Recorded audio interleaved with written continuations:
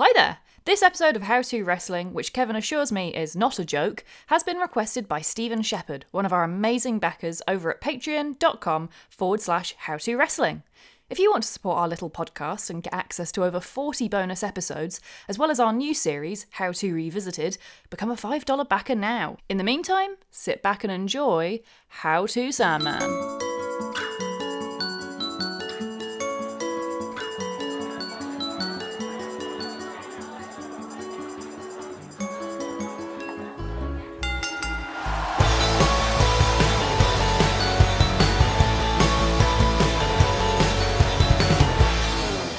Yo! And welcome to How To Wrestling, the world's first podcast detailing how to wrestling, how to get into wrestling, how to understand wrestling, and goodness knows maybe even how to enjoy wrestling. However, once again, I'm Cowboy Kevin Mann, joined in this journey of learning about the world of wrestling and its many colourful characters by my better half, Joe Graham. Hello. How's things, Joe? Things are, as always, pretty good. You know, this week we've got a very special episode because you and I are going to be talking about the Sandman! Yo, the Sandman. There's going to be lots of monocles dropping into glasses of champagne on trains across the land because lots of people thought that this was a joke this episode, that we weren't going to actually do it. And I was just having a hilarious jape at the end of a long 5.5 hour Vince McMahon recording.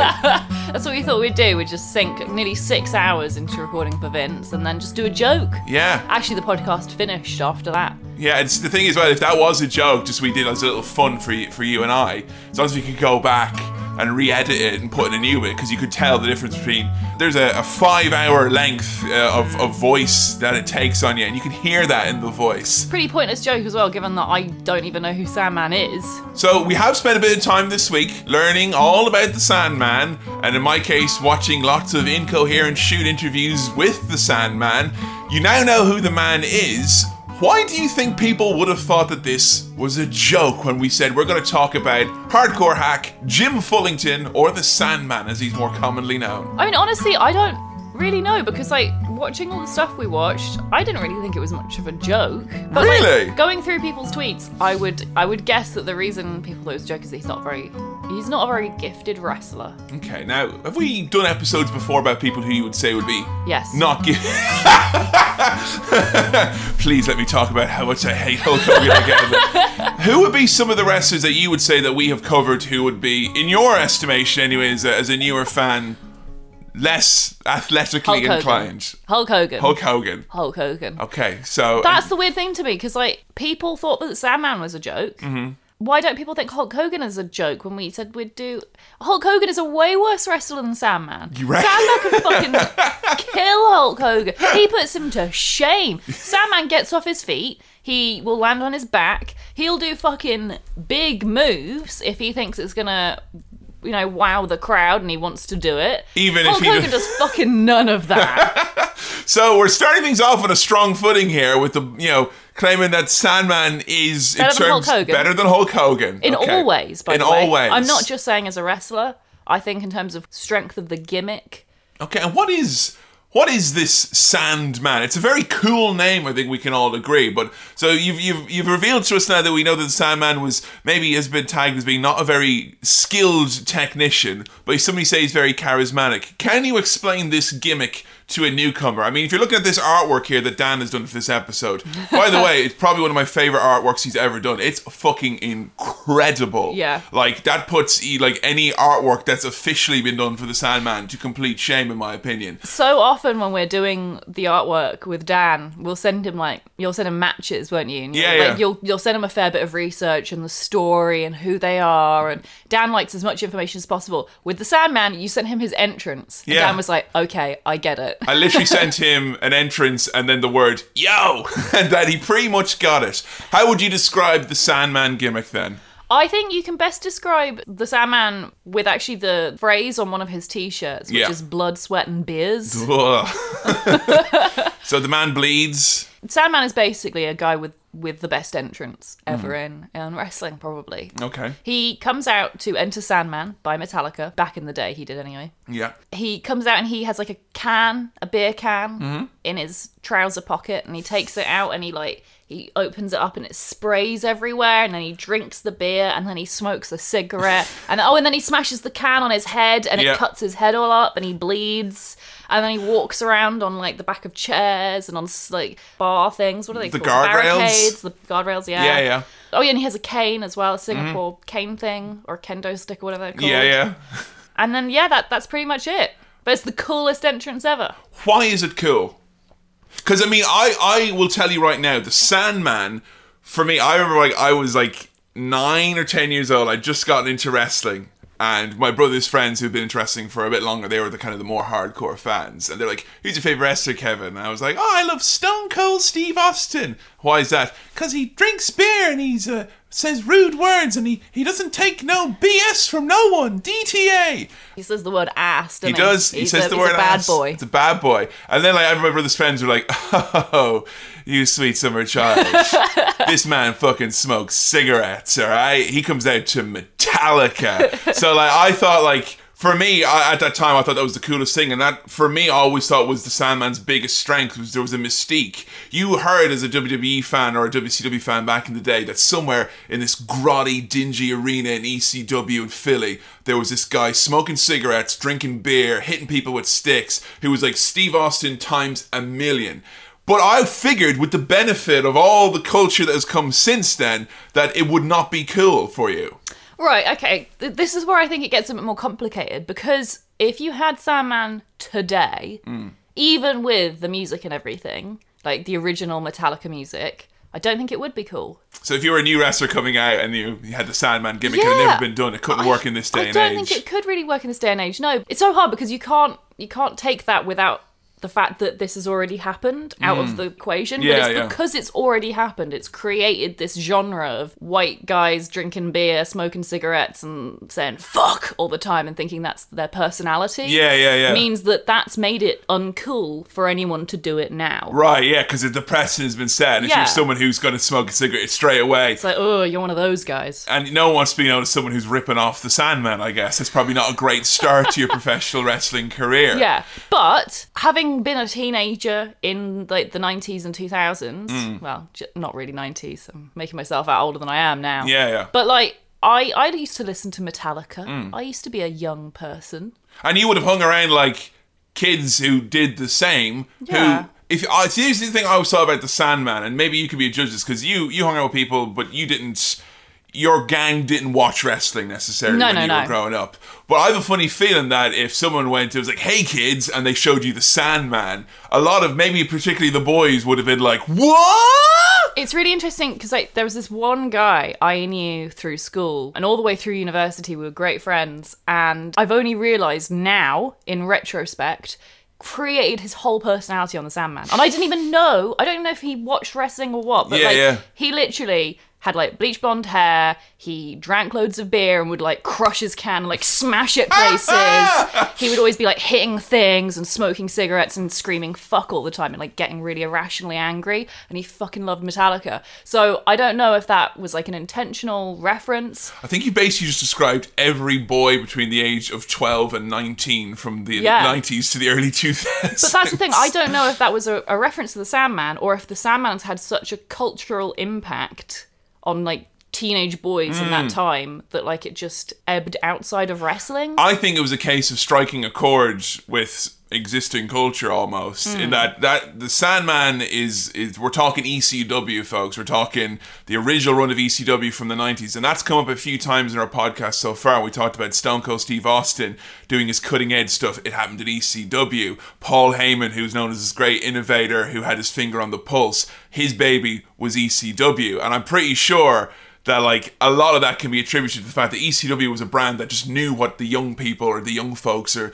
that young male demographic particularly that was so coveted, they knew what they liked. That's why Tommy Dreamer came out to Alice in Chains, Raven came out to The Offspring, you know. Oh wow, Vince McMahon could have learned so much. Yeah, and you and I, some night could sit down and listen to nothing but ECW entrance music and have a proper nostalgic fucking 90s disco, like it's pure gold. Wow. So we're going to take a little bit of a trip back in time and talk about how this man came to be, because Sandman is someone who I thought when I was a kid, and most people probably still think to this day, is like literally Paul Heyman looked out in the audience and go, look, amongst all the people who are drinking beer and smoking cigarettes, that man in particular, let's make him a wrestler. It's like, but he can't wrestle. It's okay, give him a Singapore cane. Now, if I told you that was the Sandman story, you probably would have believed me. Yeah. Sandman is a lifelong wrestling fan. He grew up in the New York, Pennsylvania area watching Vince Sr.'s show, WWF. So Sandman would have been a fan of Vince's dad's old territory and would have grown up watching the likes of Bruno, Andre the Giant, and superstar Billy Graham. And Sandman, when he was a little kid, used to always try and sneak into wrestling shows because he couldn't afford to go. And I found this is adorable.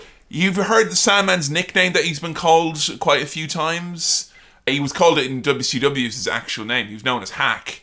It's his actual name? It's his actual nickname that people call him Hack. Now, I always thought his nickname Hack was because he was a hack. He couldn't fucking wrestle. Like, you know? Look at this fucking hack here, like, coming out. But what he used to do, this is one of the sweetest Sandman stories ever. Young little Sandman, around 9 or 10 years old, sneaking into the arenas where WWF were putting on shows and sneaking underneath the ring to try and see if there was a spring in there, because me and my friends were convinced there was a fucking spring in there. So a spring in the ring to go boom-ching, because you know when you land on the canvas the way it kind of springs back up. Now, kayfabe exposing times, there is a spring in the ring. Yeah, because you have to have springs underneath any kind of like athletic mats because it stops shin splints. Yes, but also like there's kind of the springs in those mats are to add to the noise and to give a little bounce back for the wrestlers when they're on the mat. Some rings are springier than others, but the story I heard was Sandman going in to find a spring underneath the ring, the show starting, and him having to stay under there for hours, and then at the end of it, Gorilla Monsoon pulling him out going, Hack, what are you up to in there? A little Hack going, just get out of here, Hack. What? You and the rest of the Bash Street kids are banned from wrestling. So I think that's the sweetest thing. Cute. Oh, and then they immediately hired him. Yes. And then here's your gimmicks, smoking cigarettes and drinking beer. If only, like. So he wanted to be a wrestler. He'd go to the shows all through when he was a young adult and a teenager. Him and his friends would go, but he reckoned that he couldn't be a wrestler because during the 80s, the likes of Hulk Hogan, Randy Savage, and The Warrior, he had big steroid dudes, which Sandman, never at any point in his career was he a big muscle man.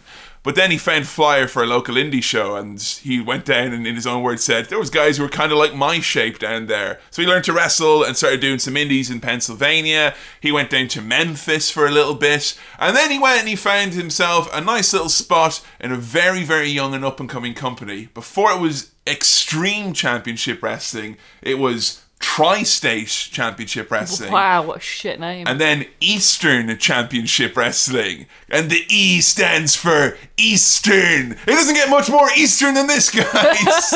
He's one of the most Eastern superstars I've ever seen in this business.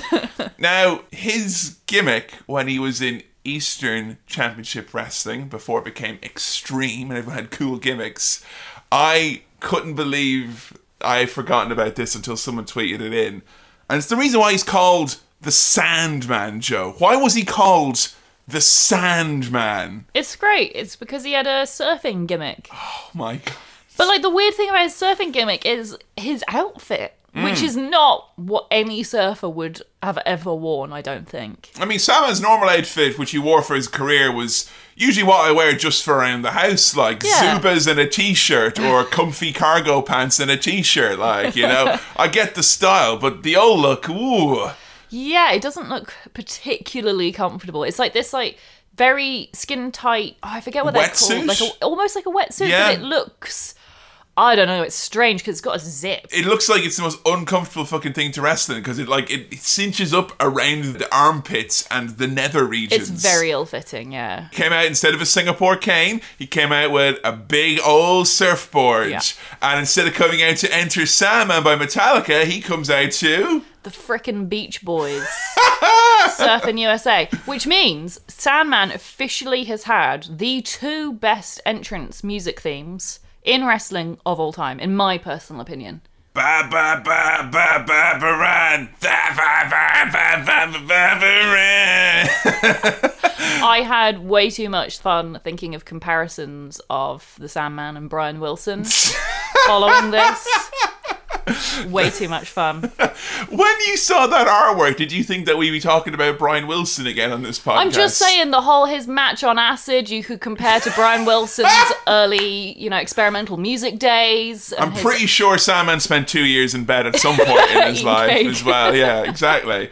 So yeah, that old gimmick, it was horrible. Even though, it got over with the crowd to an extent because he was made their champion a few times. And this is before ECW was cutting edge or cool. It was just one of many indie promotions around the area. And Philadelphia and Pennsylvania actually was historically known as being a shit territory because no one ran there anymore because they reckoned that they couldn't get good enough ticket prices. So the indies there were pretty grim. And Sandman there dressed up as a surfer in 1993 is as grim as it fucking gets.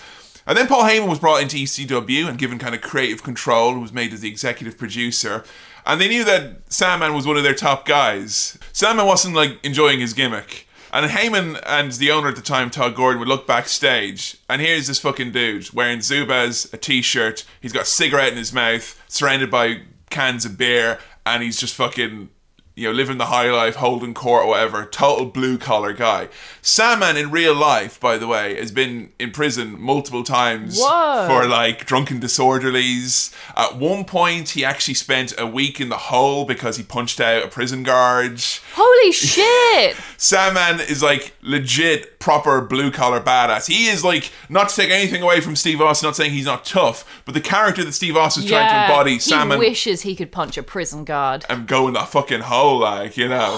So that Sandman did that legitimately. I remember once Joey Styles said that on commentary in WWE, and Vince was like, never say that again. We don't want people to think that we've got thugs on our roster. Because I know at one point he makes a reference to wearing an orange jumpsuit again, or bringing out the old orange jumpsuit. I thought he was joking. No, Sandman's been in the clink Wow. And if you don't think that my fan fiction about Sandman being in Oz isn't the greatest thing ever, then you all are sorely mistaken. It's going to hit your internet soon, and it's going to take over AOL. Wow, what a recent cultural reference there. I'm all over 1995, Joe. All over it, like white on rice. But yeah, Sandman was this kind of legitimate person in real life who had this kind of background, and he loved to drink. He worked construction sites, and once 5 o'clock hit, Sandman was down in the bar, and there's legendary stories of him drinking places dry and whatnot.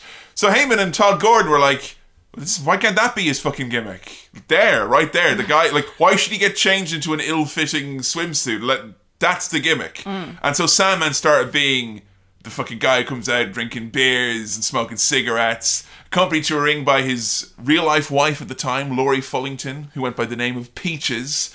And they decided they're going to turn the Sandman heel. And this just exemplifies so much about ECW and probably current wrestling as well. Sandman had a gimmick with this wrestler called Tommy Cairo. But Tommy Cairo, it was revealed in storyline, had actually been cheating with his wife. Sandman's wife had been sleeping around behind his back. What? Hang on, this is in kayfabe. In kayfabe. So the whole thing with Tommy Cairo is that he'd been sleeping with the Sandman's wife. It was meant to be yeah, go Tommy Cairo, getting yourself some, yeah. And Sandman, the idea to turn him heel was that he was incensed that Tommy Cairo had been sleeping with his wife, because that meant that he owed him money. If he was going to sleep, he said he didn't mind him sleeping with his wife as long as he paid his bills. And he would come out and he'd say, Tommy Cairo, you got to pay your bills. And it's this horrible man prostituting his wife. And of course, what happens? ECW, fans start chanting in unison, pay your bills, pay your bills. Oh, God. And Sandman becomes one of the biggest faces at ECW because he's prostituting out his wife. Fucking hell. Because you see it now when you watch wrestling, everyone cheers the baddie and boos the good guy. Well, more often than not, More often than not, sometimes. Yeah. But that shit was happening all the time back at ECW. Fans just loved this asshole character who was, living this blue-collar dream, I guess you could call it. But he decided to turn heel around that time. He got paired up with a mysterious manager by the name of Woman. So when he turned heel, did he start respecting his wife, and all the fans were like, boo! Boo! Disrespect women! Disrespect women! So no, what happened was he got paired up with this lady called Woman, who was this very mysterious lady. I think you've seen her in a few of the matches. She had like the long gloves and like the very straight hair. And unlike all the other women in ECW, Woman was always like presented as being this very sophisticated, classy lady with like her kind of ball gowns and whatnot. Why is she called Woman? It's just the name of her character. What? She was this really like domineering type. You could tell that it was like some idea that Heyman probably had like a fetish thing, where it's this really like, you know, she would like demand that wrestlers like kiss her feet and like, you know, bow down before. She was this very intense woman who had this very protracted way of speaking. Not to bring everything down a peg, but she is probably more known, Woman, as being Nancy Benoit, who is the wife of Chris Benoit. No, that's... Yeah, she's the woman who would have been killed by Chris Benoit. Oh my god. Now, just in case anyone thinks that, oh, Kevin's ruining an episode, No, Joe's obviously not an idiot, you know about. I know about the whole Chris Benoit thing. I didn't know that was Woman. Yeah, that's Woman. And oh my god. It's a real shame because it's one of those things that I think Woman's a really interesting character from wrestling's past who, she's in WCW for a bit, but mainly known for her time in ECW managing particularly the Sandman. And you don't hear a lot about her as a result because it's kind of like we don't like to talk about the people in wrestling history who've been murdered, you know. And it's sad because I think she's a really interesting character and definitely stands out in ECW. And that was the thing. Sandman was started up being this rowdy guy, and how they got people to boo Sandman was that Sandman would come out now, instead of being all rowdy, he'd come out and she'd like light his cigarette and he'd smoke it, and it was like he was hers. She controlled the Sandman. Like, she would hold his Singapore cane and whatnot. I tried to find any quotes from Sandman about Paul Heyman, and he says about Paul Heyman, he's a lying son of a bitch, you can't trust a word he said, but he's Paul E. If you gave him $100 million, he'd bury everyone. Oh, and he also said, you could put Paul Heyman on the fucking Travel Channel with $100 million and he'd get Vince's ratings. So there you go. Wow. People seem to hate and love him at the same time in equal measure. Paul Heyman? Yeah. Yeah, same with Vince, I guess. So, Sandman, a big part of him was having that Singapore cane. Now, you have expressed your displeasure for the stick before in the past.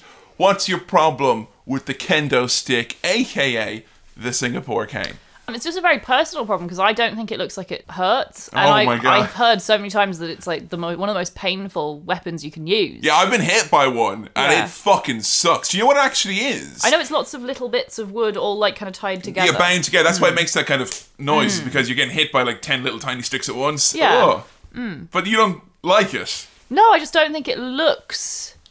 I think it can be used quite effectively. I think Sandman actually is a case for the kendo stick. I think he uses it quite well. He fucking swings that thing. But yeah, he really swings it, and I imagine he's probably quite...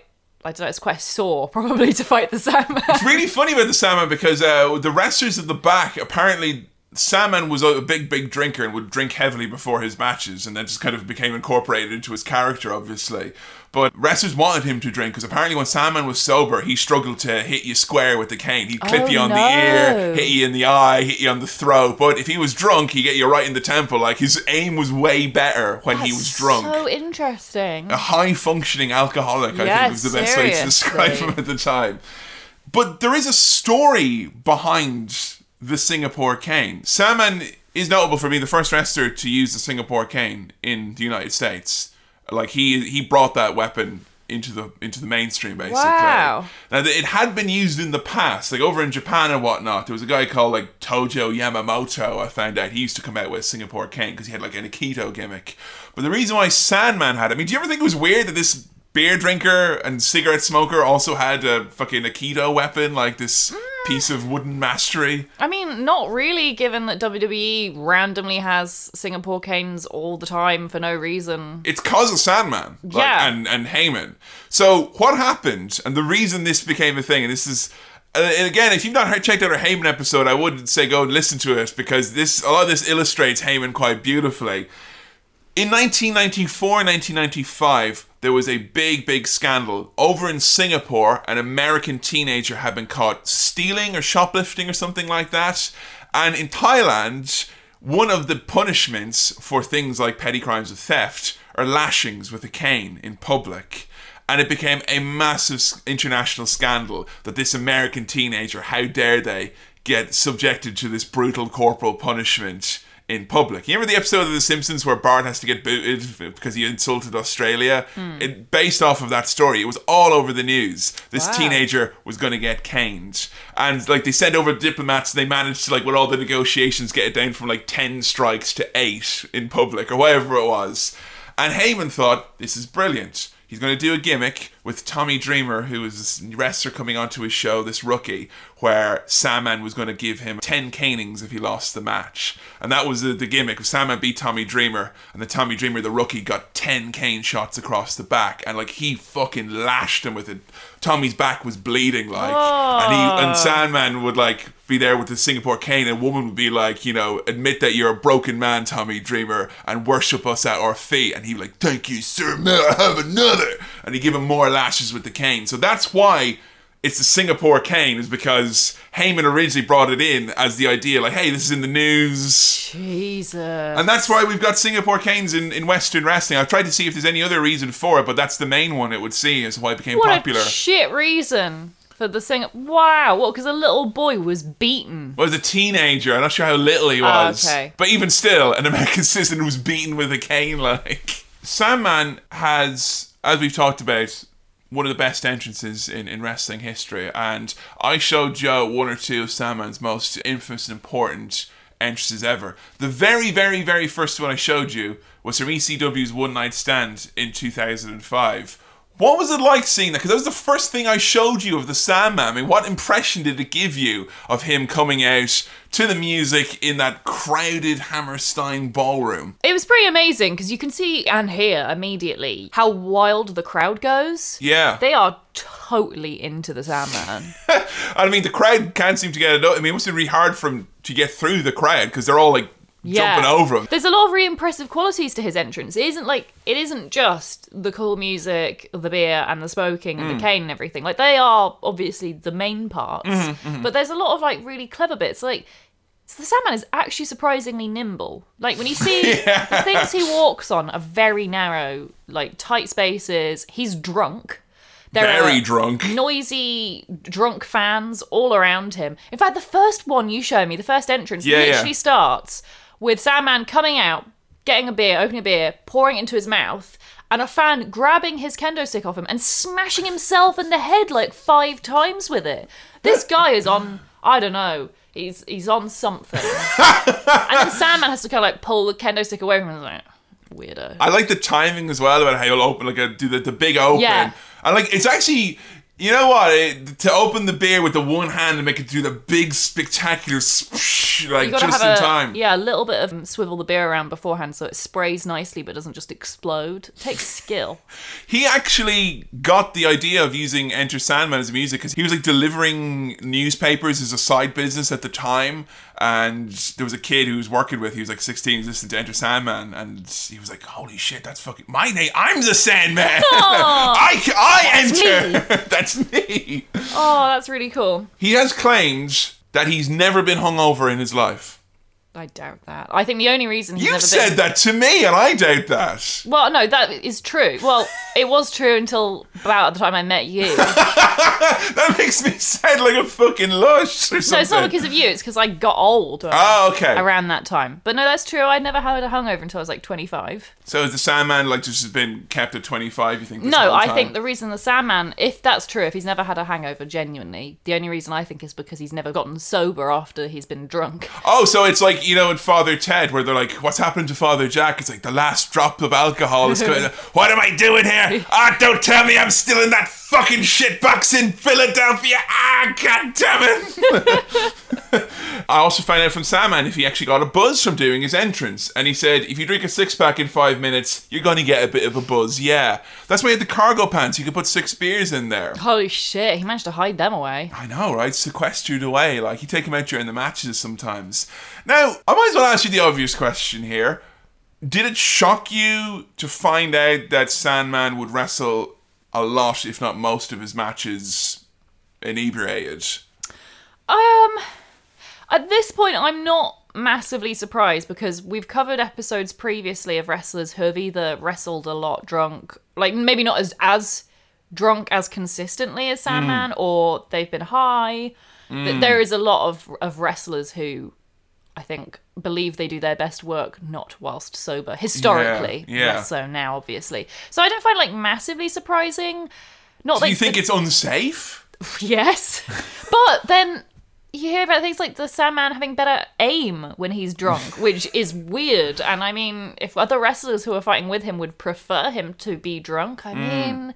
What do I know? When you look up about ECW, you'll see there's always little factions within it. There's like the hardcore guys, people like Tommy Dreamer, Sandman, Sabu, and whatnot. Then there are the guys who are kind of more serious wrestlers, who kind of wore traditional boots and tights and shied away from the hardcore stuff a little bit, like didn't define them as much, like Taz and Shane Douglas.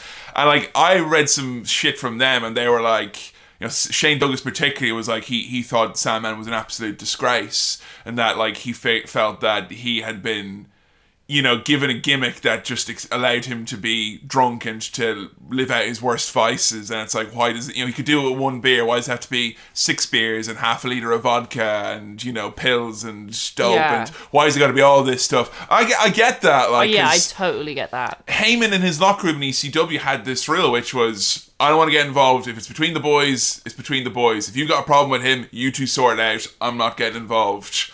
Which... That's pretty shitty about management there. Yeah, I mean, that's how you curtail a drug culture in there, and that's what ECW definitely had.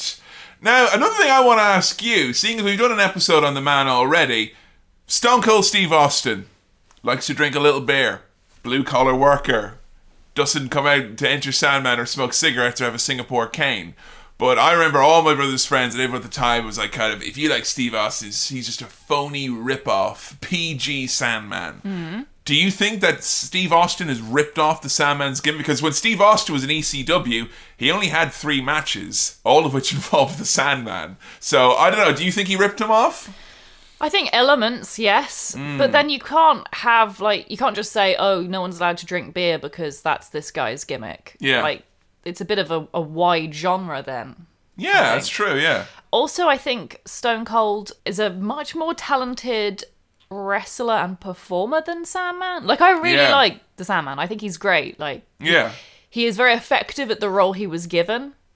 But, like, I don't think the Sandman could have done what Stone Cold did. No. Like, he could not have had that battle against Vince McMahon and represent the working man's struggle against upper management. Like, he couldn't tell that story the way Stone Cold could. I think as well, you look at Austin, he had that one gimmick, that one little feather to his bow, which was, you know, he had the beer. But Austin was also, you know, plain black boots, plain black tights, no gimmicks at all. Sandman had like 5. Yeah. Austin is like authentically cool. Whereas Sandman, I think, is kind of cool because of what he does. Yeah, because I think we watched some of the stuff, well, we will talk about it later, where once you take away some of those gimmicks, it becomes less fun. Yeah, but like even with Sandman's surfing gimmick, it's not really cool. No. Whereas if you look at like Steve Austin's prior technically uncool gimmicks, they're still pretty cool though. Yeah, and even his hypothetical gimmicks. Chili McFreeze is legitimately cool. Fang McFrost. Figuratively and literally. But I found a quote from Sandman, if he thought Austin nicked his gimmick, he's like, yeah, pretty much he stole my character, but I ain't got no heat. He was smart, he knew how to be that anti-hero, I don't give a shit, I did fine without him. Great, cool. Good for him. I mean, a lot of bitter people in wrestling, and I think if you could be better about that. Yeah, I mean, especially how fucking huge Stone Cold was. I think it'd be very easy to be like, that could have been me.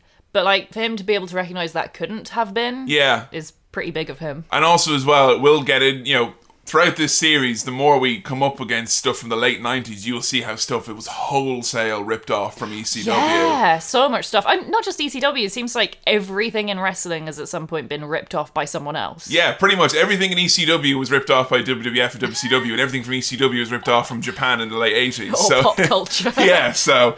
Another point as well, we're going to get into our first match now in a second. Sandman didn't just have beer as a drink, right? You know, that gimmick went through his entire wrestling repertoire, Joe. I'm going to read out some of the names of Sandman's finishers and maneuvers for you now. You notice... Oh, this is great. What? Oh, I got Seth and Randy. Yeah, it's great. I've got Seth Rollins and Randy Orton figures down here now. So when I'm podcasting with Joe and I'm describing moves, I've got assistants with me. So Randy, Seth, thanks for being here. The first move that Sandman used to do a lot is when he kind of does that like rolling senton bomb over like that. He keeps like jumping over. That's called the Rolling Rock. Right. After the beer, Rolling Rock. What beer? Oh, you never had Rolling Rock? No. Oh, Rolling Rock is a great bad beer. Never heard of it. Oh, wow. It comes in a green bottle. Well, you might know this next one. Off the top rope, Sandman does this Hurricane Rana. Yeah? Yeah, it's the Heineken Rana. Oh, that's quite funny. Yeah, and also as well, Sandman's finisher was when he got the Singapore cane and did a Russian leg sweep with you. But of course, he's the Sandman, so it's the white Russian leg sweep. Hey, like it. Which is a legitimately delicious drink and a legitimately great maneuver. So that's fabulous. I'm still impressed he can do a Hurricane Rana. A Heineken Rana. Heineken Rana. Heineken Rana is when you have to have a hand on the rope to steady yourself. We decided to look into Sandman's past and try and dig out some matches. This was almost impossible to find 4 matches for Sandman. Really? Well, because, like, so many of the matches that people are like, oh, check out this match. It's like where Sandman is one of 6 people. And it's like the hot tag to Sandman and he clears house with the cane. And it's like, yeah, that's great and all, but the matches are less about Sandman and he's more of a part of the match as opposed to a Sandman match. And when I went into the archives to try and find some, there was one that kept coming up over and over again that people wanted me to show you. That, funnily enough, Joe actually had on DVD. This is not on the network. This is from ECW in 1995, a Texas Death Match. Cactus Jack versus the Sandman. In Mick Foley's own words, he's had many great matches with the Sandman, Joe, and this is not one of them. This is one of the few matches I had actually seen before we started the podcast, because I bought a Mick Foley DVD just when I first met Kevin to impress him and try and it worked. Brush up on my wrestling knowledge. And what, you put this in, like, what the fuck am I doing? It was great. No, I enjoyed all of it. It's great. And Mick Foley like has a bit of a commentary on all the matches, and what he had to say on this match was really funny. He referred to it as being like a train wreck, in that it was not comfortable to watch, yet you were somehow compelled to keep looking at it. Yeah. What is the main problem between Sandman and Cactus Jack in this match? Because like, the rules of a Texas Death Match, and I think this is a terrible idea for a match. In a normal match, you get pinned 1, 2, 3. In an early episode, we covered as well what a last man standing match is. Joe, what's a last man standing match? A last man standing match is when you have to get your opponent on the ground. He has to stay there for 10 seconds. Yes, which is great fun if Joe and I are playing 2K. It is not great fun usually when you're watching a wrestling match with the stipulation where you have to pin someone 1, 2, 3, and then they have to be down for a count of 10. So you have to be down for a count of 13 in total in this match. That's so needlessly confusing. And that would be confusing to a normal mind. But to what happens to Sandman here? I mean, what goes wrong with old Sandman in this match, Joe? He gets concussed really early on. It's so sick. So Cactus Jack hits him first of all on the head with a chair about like 3 or 4 times. Like solid chair shot to the head, no protective, no hands up, nothing. Yeah, but he's like straight away. Like he interrupts his entrance and he's like boom, like hits him with like a crutch, chairs, everything in the head. That didn't concuss him though. That's not the concussion. Then, like about a minute later, Cactus Jack has a frying pan. This is so fucking scary. He hits him on the head with the frying pan. You can immediately see Sandman is gone. And you can immediately see as well, if you're a panhead like me, that was a proper heavy base bottom skillet. Like that. Yeah. That's for fucking heavy duty cooking right there. Not for bopping people with. No, and definitely not for bopping people with on the very front of their head, which is like the most delicate, fragile part of your head. It's something which, from watching a lot of wrestling, it's something I really realised very recently, that one of the scariest things in wrestling was when someone takes a shot and they look more surprised. Like the shock of them being hit so hard, or that it's sore, they've been hurt, overrides like, I gotta sell, and be like, oh, it's whoa, shit. And even the scarier thing is, because that's like, that's horrible on its own, but then like a minute later he hits him again with the frying pan, and it's so bad. Sandman is so out of it, he doesn't even react. It's like he doesn't even know he's been hit. You hear this big gunk, and he's just like stood there, his back to him, doesn't even react, like just not there. Now, do you know why it was that they were using such a heavy ass pan? Like, what? I mean, if it was WWE, we take the pan out from under the ring, it would surely be like a silly safe pan, right? Yeah, I'd have thought they'd have used at least a gimmick. Because like Mick Foley looked like he was properly whacking him, and I'm sure he wouldn't have done that if he'd known it was a real pan. I mean, I can't think of how you would hit someone with a pan like that and not think that's what was going to happen. Well, like, if I was going to do it with a real pan, God forbid, you'd at least throw your hands up. Yeah. And like try and make it sound. It's not hardcore then, though, Joe. See, that's literally the thing, is that if you're putting your hands up to protect yourself in ECW, it's like, oh, you're not hardcore, you're a pussy and all that. What? Hang on. What's the whole thing about wrestling isn't fake, but they won't even allow them to do realistic defensive maneuvers? I know, it's ridiculous. That's I remember fucking shit. ECW, I forget what it was. There was like some guy who, I think it was like Lance Storm, one of his first matches, and he threw a chair and he did a safe light chair shot, and the crowd straight away was like, wow. They hate it. But the reason why it was a non-gimmick pan is that ECW, for most of their arena shows and their main home base, the ECW arena, it was bring your own weapons night. Right. So fans were encouraged to bring their own weapons. Oh, and that that's was why one of which. The crutch was there and stuff as well. Yeah, so people used the crutch at the start, the pan. Mick Foley said in his book that the weirdest item that someone ever brought for him to hit someone with was a Leonard Cohen vinyl. Wow, I'm surprised that's the weirdest thing. A two-man canoe was another one that he I would took have out. totally brought in a big dildo. How good would that be, though? I want to see a wrestling match where a guy's attacked by a big rubber dildo. That reminds me of like when a friend of mine, this friend of mine, he was totally spoiled rotten in school, and like I went to his house once and his 6-year-old brother was playing Grand Theft Auto, the one where he had a dildo as a weapon. Oh yeah. And I was like, is no one like care that the fucking kid is here playing with the fucking dildo going and killing strangers in the street? And like they went over and was like, hang on just a second. Sorry, John, just gonna cycle your weapons. There you go. You're all right now. Back to playing Grand Theft Auto, fucking San Andreas. Continue murdering these prostitutes, but with a mallet, not a dildo. Well, my child murders prostitutes with a machete, not a dildo or a mallet like a common fucking savage. It's far from dildos you were raised. So with the pan thing, surely they would know that if it's bring your own weapons, you've got to be a bit careful about what you use and how you use it.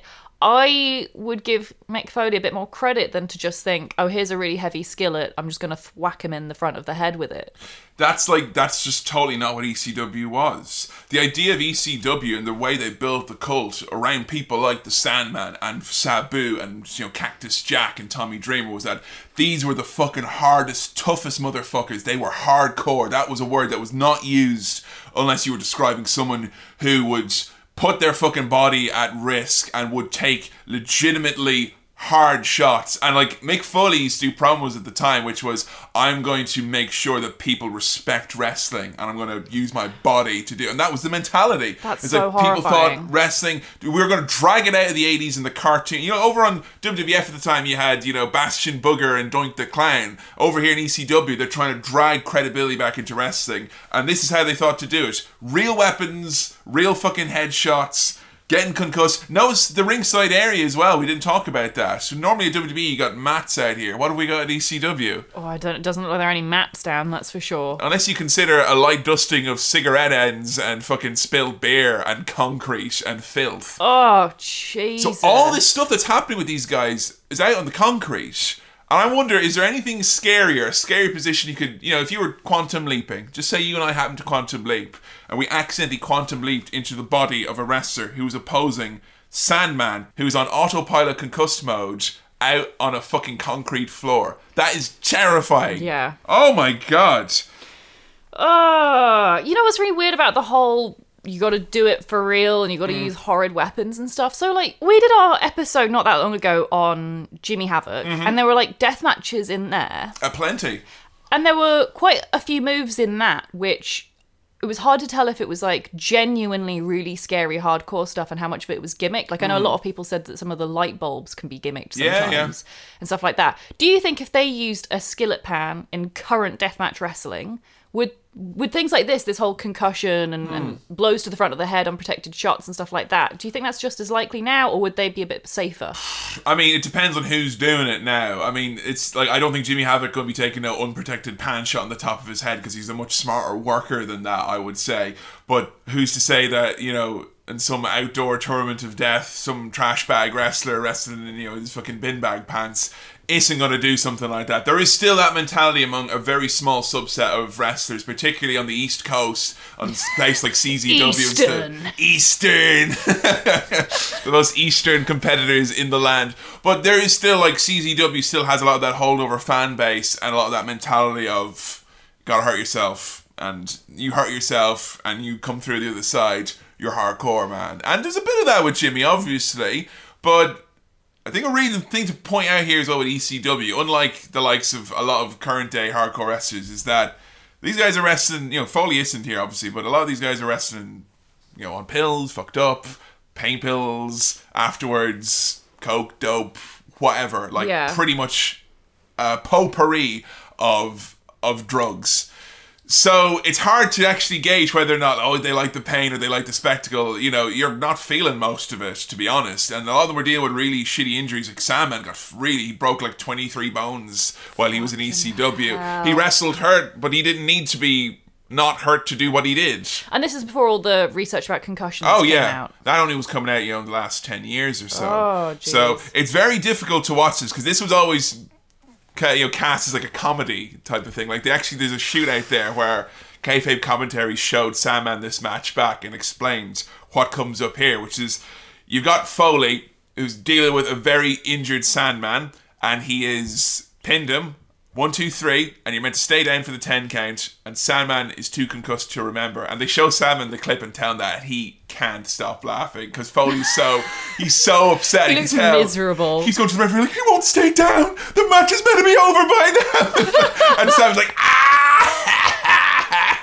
He thinks it's so funny, and he's on autopilot. Yeah, you can see that. Every time Cactus Jack pins him down, and you see Sandman starting to sit up, compulsively. He can't stop. And then every time, Cactus Jack's just, throwing him back down again. No, slow down. Literally had his stay down, please, it's stay down. Training a dog to sit. That's concussed. Has the concussion. Dog with a pan, and now the dog don't know shit. It's really bad to the point where Sandman doesn't even remember that it's a Texas death match. Starts kicking out at 2. Yes. So we're not even on the 10 count. No. And that made me forget that this was a Texas death match.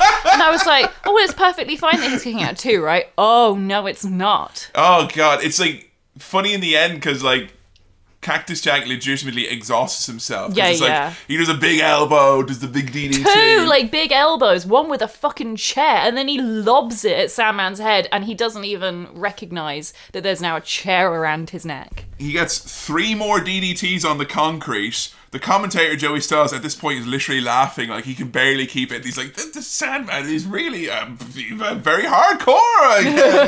What a hardcore individual. Cactus Jack eventually keeps him down for the 10 count. The referee is like, 1, 2, 3, 4, 5, 6, 7, 8. Oh my god! And even then, you see Sandman starting to sit up before the 10 count, and then the ref is obviously like, fuck it, I'm done. It'd be bad, backstage, you'd probably start fighting him again. It's just, oh my god. But no one bat an eyelid. That's that shit happened. I don't say it happened all the time, but it happened. Jesus, quite a bit. So scary. That being said, though, this match, I actually really enjoyed this match. Really? It's hard to watch. But Sandman does a pile driver to Foley that actually fucks up his neck quite bad. Oh god, I forgot about that. That's so hard. He kind of walks that's the other back. thing. Yeah, Foley is in so much pain throughout most of this match because he lands on his neck on a chair. Yeah, the back of his head falls on a chair. Which is painful enough, but then immediately followed by that wonky pile driver. Oh, such a wonky pile driver. Oh, you imagine how sore he'd be the next day. Pile driver, legitimately dangerous move, can be fucked up so badly, and I couldn't think of a walking pile driver. No one can do that because you're going to move their body all out of place. Yeah. And the Sandman concussed, giving you drunk on a chair. On a chair. Oh my god in heaven. But yeah, one of the cool things about this match though is if I was a wrestler, I would be studying this match so hard because it's a great lesson in terms of how to sell concussions. Yeah, because Sandman, he's actually quite good at selling. I think it's one of his strong suits generally. Yeah, when he punches, he shakes his hand like he's genuinely hurt his fist. Because Sandman, having been in actual bar brawls, I mean, if you've ever punched someone, have you ever punched someone in the face? No, I've never punched anyone. If you ever punched someone in the face, it is actually quite sore on the hand, and you would straight away be shaking it. And I always thought that as cool as it was, it actually worked against him because he can't even punch people. Austin can do 10 punches in a row. But yeah, his selling is usually quite good. But here particularly, he does things he whips Cactus Jack into the ropes. Yeah, and he just collapses. He doesn't even finish the Irish whip. He just falls down. Or when Cactus Jack punches him and his legs go from underneath him, he just kind of collapses down. I mean, not to say, hey, there's loads of great things that came out of the fact that this man got concussed. No, but like some good could at least come from it in that, like, because I think a lot of wrestlers do struggle with authentic selling because like there's so many different side effects that you can have, like the headache. You can see Sandman, he's like squinting, he's obviously in a lot of head pain. Yeah. He's dizzy, clearly. Tend to find issue a lot of wrestlers selling on the main roster when we watch oftentimes where they just kind of look like they're taking a little bit of a sleep or just kind of go, ugh. Yeah, like they've never seen someone with an actual concussion before. Like I think I would definitely study this match and just be like, okay, so that's kind of what a person would do if they were really fucking badly hurt. Yeah, it's impressive that he managed to wrestle this whole match. Yeah, you really appreciate, I think, how much wrestling is like almost instinctual because you can see like so much of the moves he does is just like comes from inside him. It's like being just channeled. Yeah, and I think it's kind of, there's a sweetness to it as well that he's so fucked up and his instinct is like, the match can't be over because we've got to do more. Like he's obviously thinking that's why he's kicking out, because the match can't be over. There's got to be more. Put on a show for the people. I always compare that to like Sin Cara when he literally dislocated his baby finger once on Raw on TV, and he literally was like, I'm not wrestling, stop the match, ding ding ding, ring the bell. And like everyone was so like, really? Like, I'm not saying hey, work hard, but it was just like comparing the two ends of the spectrum there of a guy who your body is literally saying shut down, go to sleep, and he's still fucking going. Incredible. Your rating for this match then? I think I'm going to get some flack for this. I think now I will probably say every rating that you give from now to the end of time is always going to be like, really? The Shane Vince match is blah blah blah, 1 star, but this is... So, I think I gave that 2 stars in the end for Shane's Coast to Coast. I know you were going to give it no stars, and I fucking bargained then you bargained me up to 1. Yeah, no, that's true. That's with the haggling skill as well, folks. Yes. Yeah. So I can't believe you gave Shane McMahon versus Vince 1 star, but you gave Cactus Jack versus Sandman Texas Death Match 4 stars. Oh my god! Because it's a genuinely really interesting match. Yeah.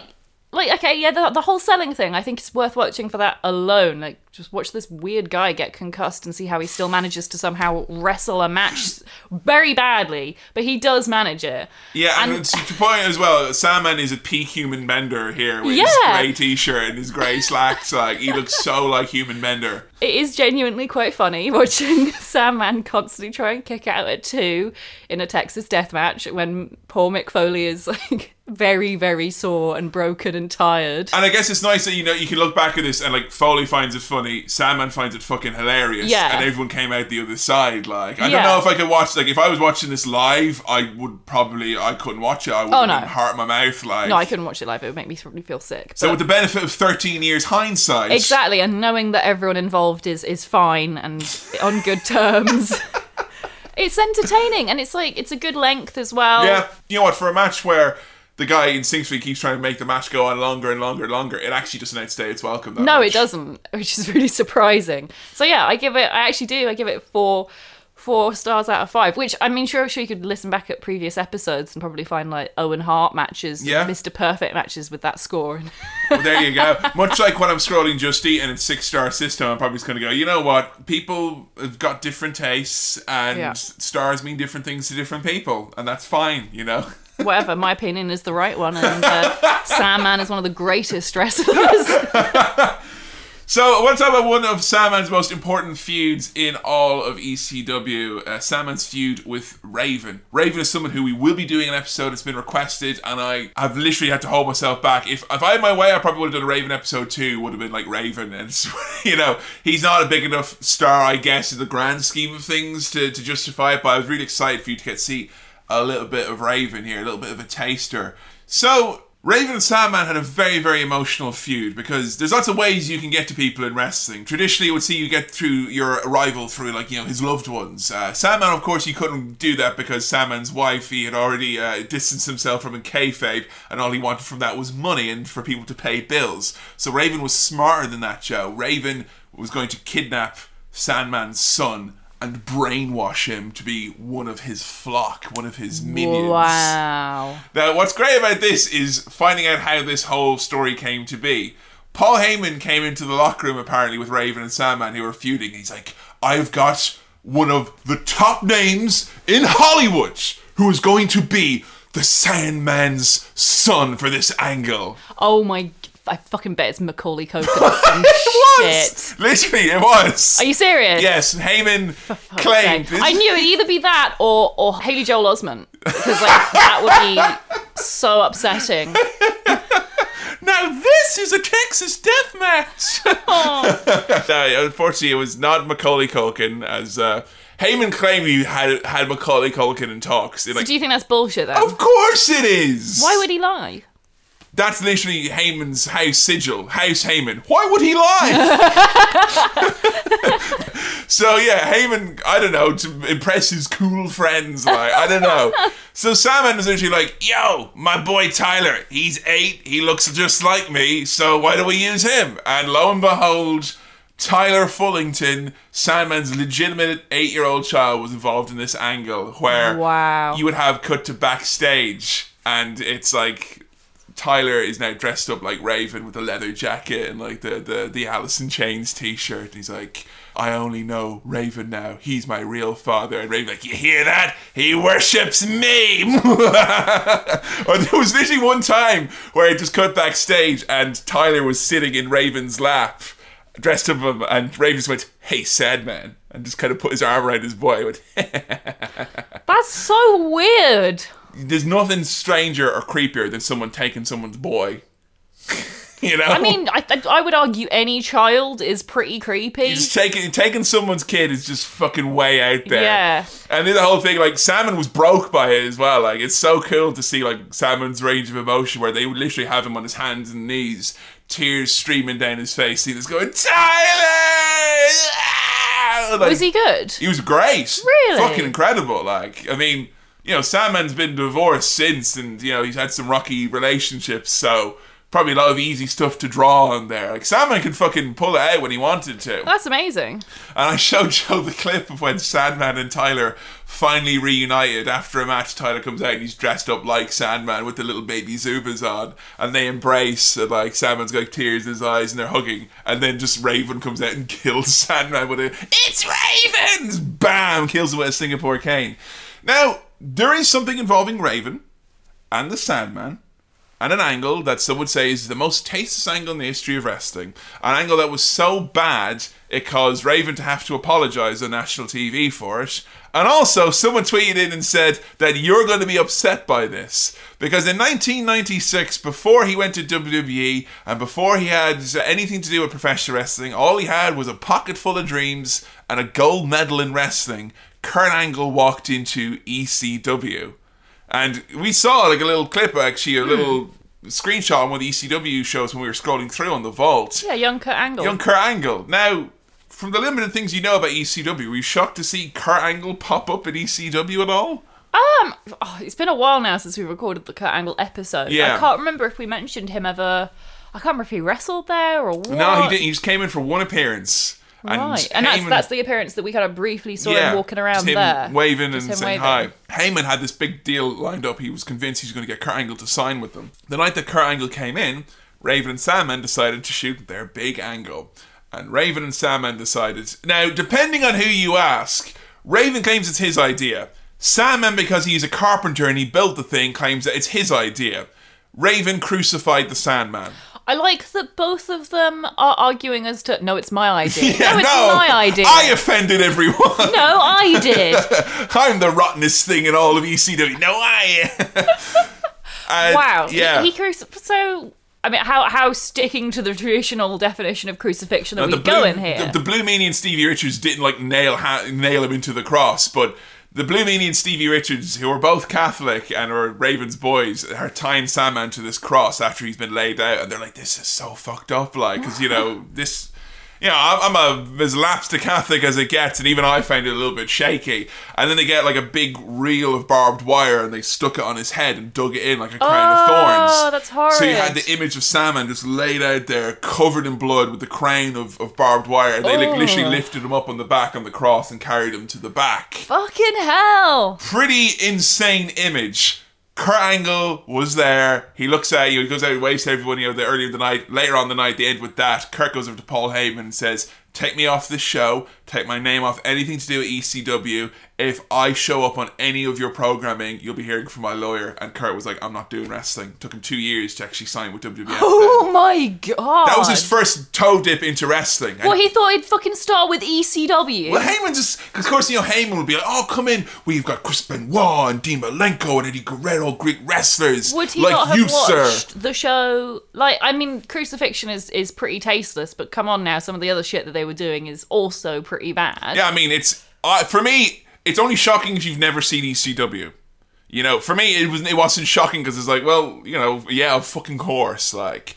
And of course, everyone got offended, and Raven had to come out, even though Raven's whole character was that he was this master manipulator. Literally had to come out and was like, I apologize for my use of religious iconography. I truly, humbly apologize, and walked off. I've shown you the image of Sandman. Obviously, you're not a Christian. I mean, what's your hot take for 1986? Was that too spicy for wrestling? I'm really the worst person to ask about this because part of me is kind of the opinion that crucifixion is more of a, you know, it's a torture device. It's pretty fucking bad anyway. Yeah, it's not just Jesus who got crucified, by the way. You lots of people got There's some crucified. Mussolini fans out there who are really pissed off about that. And as far as I know, crucifixion continued to happen for quite a long while after the death of Christ. Romans were mad into it. Yeah, they loved that shit. I think the crown of barbed wire was what was basically like, in case you think this is not Jesus that we're doing. Yeah. It is Jesus that we're doing. I mean, if you've got the barbed wire and you've got like the blood running down his head and he's being like carried away on a crucifix. Yeah. Like, I think it's the image as a whole, isn't it? It's a bit kind of But then, it's ECW. Its whole thing is to shock and horrify and be hardcore. And to me, this is a lot less weird and upsetting than other stuff that they've done. It's very interesting because people always point out the hypocrisy that ECW got like labelled as being like, oh, this like horrible, edgy, like counterculture in a bad way because of how tastist that they are. Yes.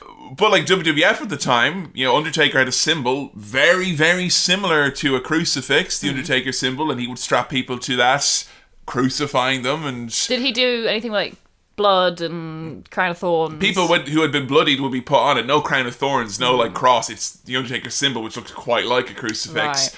But, you know, they never make Undertaker come out and say, I'm sorry for my use of religious iconography. Yeah, but I guess if it's only kind of like a cross and you've not got the larger context of the blood running down his face and him being carried It's just a step or two. Yeah, at least you can distance yourself. Because I remember as a kid, I didn't think, oh my God, like Jesus, when, you know, Steve Austin was put on the Undertaker symbol. Or when Paul Bearer was put on the Brahma Bull symbol. There's not symbols being used back in the Attitude Era.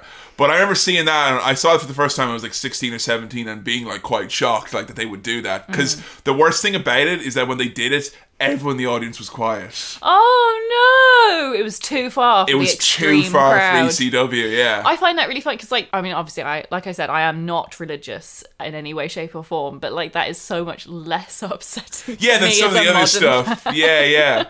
Because it's like some of the stuff they would do with women in ECW. Yeah. And like, you know, fucking Sandman's wife has been pile driven through a table off the apron by Rhino, and everyone was like fucking having a fit. But yeah, you do one crucifixion, everyone's up in arms. But then, it's not an important symbol to me personally or religiously, so I'm probably not a good person to ask. It's very interesting because it's like, you wouldn't have thought when we started this episode that the Sandman was a roundabout way responsible for Kurt Angle not getting into wrestling until like a few more years. That's so weird. Really put him off, like. So in our Vince episode, you said that if your parents had seen Vince's match against God, that they would have been like, no more wrestling for you. Yeah. How would they have reacted to this? I think they would have probably been pretty up in arms about it. Like, yeah, I think most like ECW was something that I wouldn't. I mean, ECW used to be on at like, you know, on Bravo at like midnight after normal wrestling, and if I tried my luck, I'd try and watch it. I caught a few episodes here and there.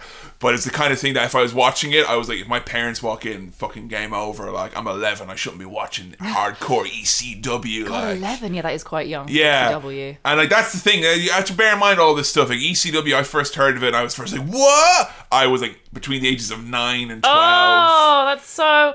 Oh God, I thought I was a rebel at that age for playing Habbo Hotel and RuneScape. Jesus. For some reason, I just can't think of it as like Sandman being in Habbo Hotel walking up to you going, yo. Aww. Sandman has had some great foes in his time. Some of his foes have included Raven. Another big foe we're going to talk about, a big match that he had now, was Sabu. This match from the November to Remember, a tables and ladders match between the Sandman and Sabu. Both men were considered to be hardcore icons and kind of flowed in different circles, and were finally coming head to head in a match that everyone was like, oh, it's going to be the ultimate extreme match. And when we do episodes about other ECW guys, you'll find that more often than not, when they do these showdowns between ultimate extreme icons, they often end up being a little flat. This match is very, very important because this match was wrestled after Sandman had done 2 hits of LSD.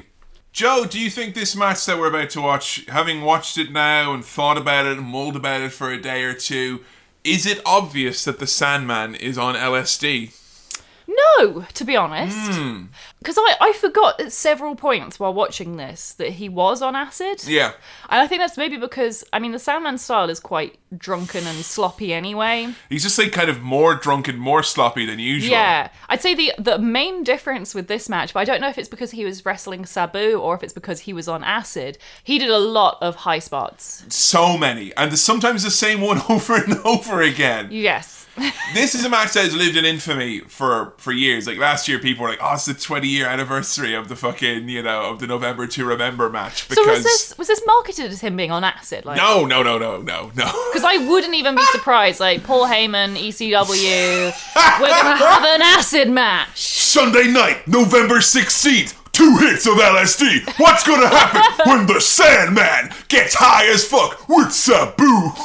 I've got to admit, like, I know how dangerous and like unsafe this would be, but I would love to watch 2 wrestlers wrestle on acid. Yeah, I think the fact that one of them is sober, like Sabu's, maybe grinds them in reality a little bit. It's like when you actually take acid, you need someone there who is also sober to make sure that you're looking after yourself and you don't set the house on fire. Yeah, I've heard that you can be quite dangerous while on acid. So, I mean, I don't know much about it, but 2 hits of acid seems like that's too much. So like, he's on 2 hits of acid here? Yes. So, I mean, I assume 1 hit is enough for a portion, That's like having, I didn't know there was set, like, recommended portion amounts. Yeah, I don't know. It's like having 2 dinners. You'd be like, oh, that's too much dinner. Like, 2 hits of acid, I assume likewise, that's too much acid, like. It's like saying, like, 2 hits of weed. I didn't know that was a thing. Or maybe it's like kind of like, I know they, little, like a tab of acid or something tabs, like that. Yeah. So maybe it's like 2 of those, perhaps. Oh, I see. Well, if it was for to enhance him, or I've heard that people microdose, so they take very small amounts. That's just a macro dose theory. Yeah. And the theory with macro dosing, right, is that if you macro dose large quantities of acid, according to Sabu at least, you will think your opponent is Godzilla. Which is so funny because Sabu is wearing these really shiny pants, and like, what Godzilla would ever be seen dead in shiny pants, okay? Fucking Mecha Godzilla. No. That might have been Sam like, oh, I thought I'd find Godzilla. You fucking Mecha Godzilla, what are you doing here? Mecha King Ghidorah is going to steal your son, Sandman. What are you going to do? Tyler! I watched a shoot interview with Sandman, whose memory of this was quite hazy. Yeah, no shit. Shoot interviews with Sandman, like, there was a point last week I was very miserable. It's because I spent all day watching Sandman shoots when he was at, like, one of his low points, and he was quite depressive. And yeah, him talking about this match, he was like, oh, Sabu wouldn't do any of the shit that I wanted to do, so I just decided to fucking do it myself. Whatever, man. And Sabu was like, I watched a shoot with him as well, and he's like, yeah, the fucker thought I was Godzilla. He kept saying, hey, lizard, lizard, lizard. Like, every fucking spot. Hey, lizard, lizard, lizard. What the fuck? Like, what? So he assumes that means he's Godzilla and not a lizard? I like to think that Sandman had like this conspiracy theory that all the wrestlers were actually secretly lizard men. Wouldn't surprise me. I mean, like, he loves politics and conspiracy, so it wouldn't surprise me at all. He was asked a question about the Iron Sheik on a shoot interview, and he segued into 9/11 conspiracy theories. Wouldn't be a stretch. Wouldn't be a stretch at all. Like, maybe Sandman thought it was like kind of a They Live scenario. It's only when you take the acids then you can see like, then you can actually see what's going on. He has an eyebrow piercing, I've noticed, at this point. 97 Sandman, getting dirty and sassy here. Shit, I mean, I wouldn't dare do that as a wrestler or as Sandman. It's so risky getting it pulled off. Oh man, that would be nasty. I bet that's happened to Or him. like being punched in the eyebrow, which was like the main spot they'll always try and hit, and it's like, oh Jesus Christ. I always remember there was a girl I knew who got a lip piercing and it got caught in a bottle once, and it was just like, this is the worst. So God. So one problem I will point out, folks, and if you're going to go search out some Sandman clips and matches, ECW and the network is a bit of a weird watch. I think you pointed out the audio quality was a bit janky for your liking. Yeah, it's really strange and inconsistent. There's bits where just the audio just like drops, but only bits of it. Like most of the weapons, when you pick them up and stuff, they'll make a noise. Like the ladders and the chairs, when you toss them around, they'll make just impact sounds. And there's lots of points in this match where they don't do that, which takes a lot of the impact out, unfortunately. In ECW's defense, they never had great audio, so I mean that's part of it, but I think if you're watching on the network, because as I mentioned before, all those copyrighted music that ECW used to use so much, obviously it can't be on the network, so they've had to dub over most of it. Now I used to get the old ECW DVDs that would come over here, and they would literally just play a Casio backing track over any of the entrance music, and they would play it loud. You wouldn't hear the crowd, the commentary, or anything. So Sam would come out there, they just loudly played until he got to the ring. So I never got to experience it properly, even as a kid. I got to see some Sandman proper entrances on ECW telly and stuff, but on the network it's all been dubbed over, so you don't get the Enter Sandman entrances. There are some cases where people have got the touched up visuals set to the old audio. We'll put up an example of that for one of his best entrances on the additional viewing on the website on howtowrestling.com. But yeah, it's one sad thing about watching ECW stuff, and I think it'll come up again and again, is that the audio quality is a bit janky. They try to play over all the instances of the music. Sometimes the crowd seems to get dubbed out when they're saying something very raunchy or blue. It's not the authentic ECW experience. Unfortunately, you can't get the authentic ECW experience. All you can get is this, which is as good as you'll get, because otherwise it's old VHS rips, which is pretty rubbish to watch. It's a shame. You'll never get to experience ECW Joe properly, that's just the reality of it. Sloppy, scary offense by both men. Yep, there's a moment where Sandman throws a ladder over the top rope, outside of the ring, onto Sabu.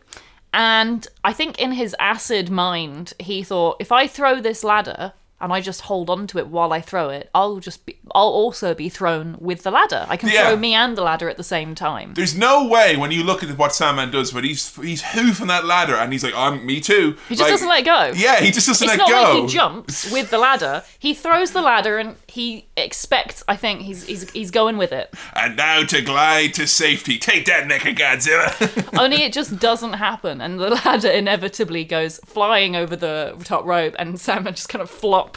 Now, mistakes happen in wrestling. And when Sabu's in the ring, mistakes happen a lot. When Sandman's in the ring, mistakes happen even more. When the two of them are in the ring, mistakes are happening every other move. But in wrestling, if you make a mistake, and you do say Sandman did there, where he goes careening, he literally throws himself like a fucking javelin over the top rope, he catches his foot on the top rope, he lands literally right on his head and shoulders on the ground, and lands right in his arse. It looks excruciating. Now, if you make a mistake in wrestling, the best thing to do is to stay down, and the referee can come over, you can tell him what's happened, and maybe we can work around it. Sandman literally right to his feet.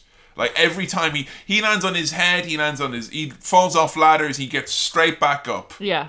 He doesn't take a second. It's that didn't work. Up we go. Off we do something else. It is. It's instinctual for him to just get back up. Always. Yeah, shades of the previous encounter very much in this match. Sandman has a look in his eyes that seems to scream, God, I wish I had my affairs in order before I did this. Sandman's got some cool offense with tables. He suplexes tables onto people. That's what he does. Yeah, he suplexes a table at one point. It's pretty cool. It's very cool. I like that a lot. I mean, it's one of the few very unique things that Sandman can do. And I mean, were you surprised? Because we started off, the first things I showed you were some of his clips when he was in WWE, where he's just kind of coming out and caning people and getting squashed, really.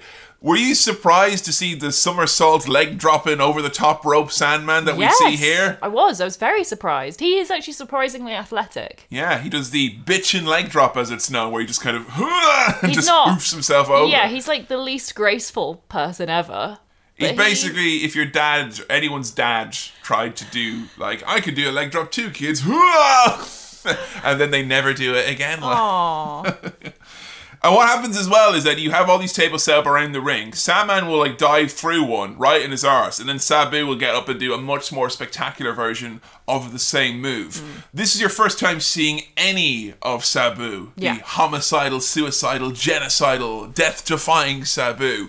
One of my all-time faves. What were your thoughts on seeing the man in the comfy pants? Yeah, he was great. He was very flippy. He does some sweet moonsaults. The ladders that they use in this match are so real and non-gimmicked. It makes you pray for them wooden spray-painted ladders that WWE have. Yeah, they get one ladder in this match was so warped and twisted. Oh, Jesus. Oh, Christ. These ladders were not bought at 123 Gimmick Street. They were bought at fucking Wix. Yeah. Like, you know, Wix when they're getting rid of the old stock that's too dangerous because of new EU regulations.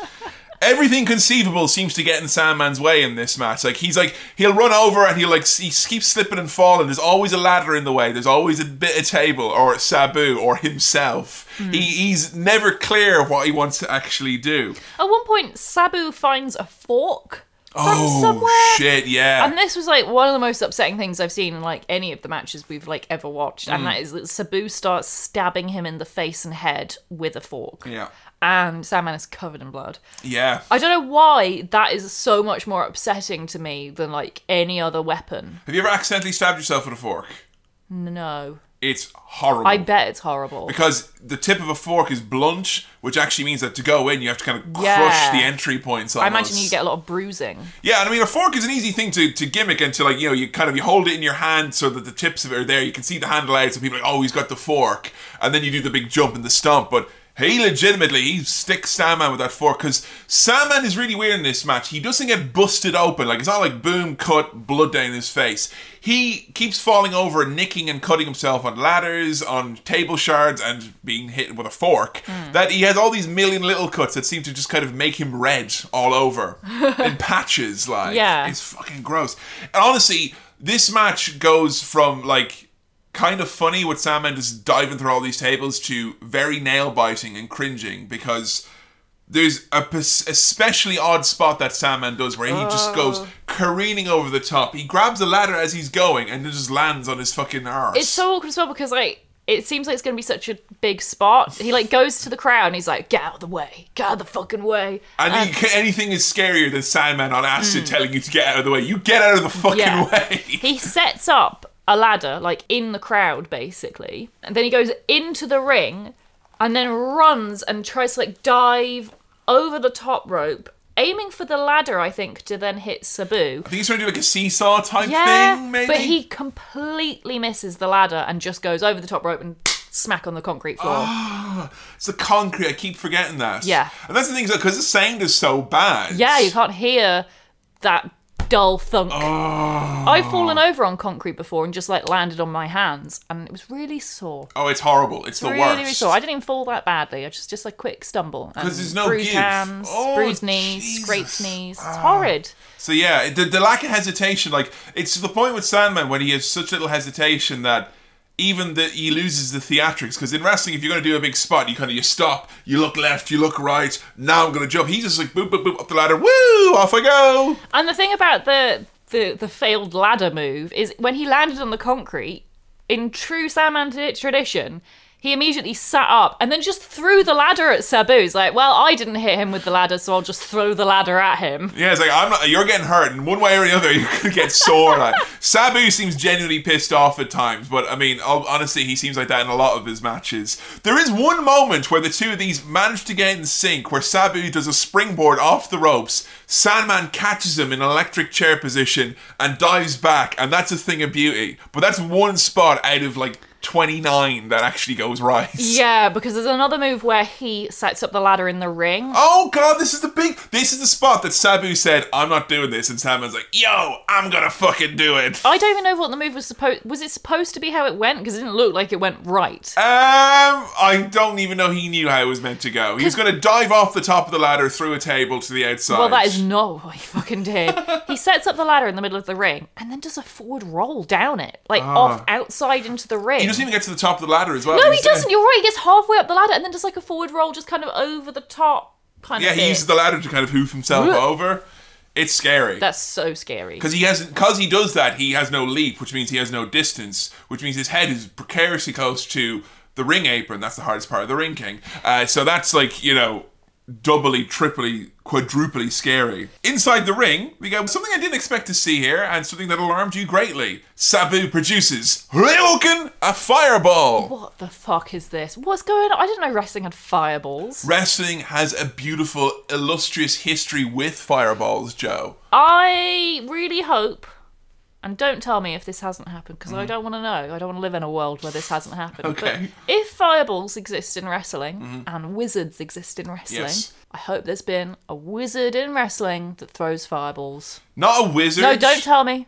Okay. If it hasn't happened, I don't want to know. A version of that has happened. That's all. That's good. Thank A mysterious man who is alluded to having powers, or mysterious Far Eastern powers, or techniques, has produced a fireball. And is actually related to Sabu as well. But Sabu used to use a fireball. Sabu's uncle used to use the fireball. Memphis used to love using the fireball as a trick. What is it? Like, because Jerry Lawler used to throw fireballs. Quite common. you just say it as though it's like an actual ability that some people have, is the ability to throw a fireball out You thin kind of got air. to focus the energy and the chi kind of in. I mean, like, he's a firebender. Like, you know, so Sabu's a firebender. Jerry Lawler's a firebender. You know, they can control and harness that power and use it. So it's Sandman like a waterbender? That's why he was a surfer. No, Sandman is just human bender. We've established this at this point. Like, they have tried to do the fireball trick a few times in WCW and WWE, and it's never really worked. What it actually is a piece of flash paper, which then gets lit with a lighter that you've got stashed away, and you release it, and it goes boom into a big puff of fire, and the wrestler's meant to sell it and be like, bah! Now what happens here is, you know, Bill Alfonso, Sabu's referee, and yes, the cause of all that whistling that was going on during the match, he distracts the Sandman in the corner. Sabu prepares the gimmick. You take out the flash paper, you conceal it in your hand, you get the lighter. The idea is that you open your hand, you light the flash paper, it goes up in a second, it's a big poof of a big fireball that just appears. Or you can, even if you're very skilled, toss it as it's being lit and the fireball is thrown at you. It burns up in an instant before it even gets near you. That's the idea in theory.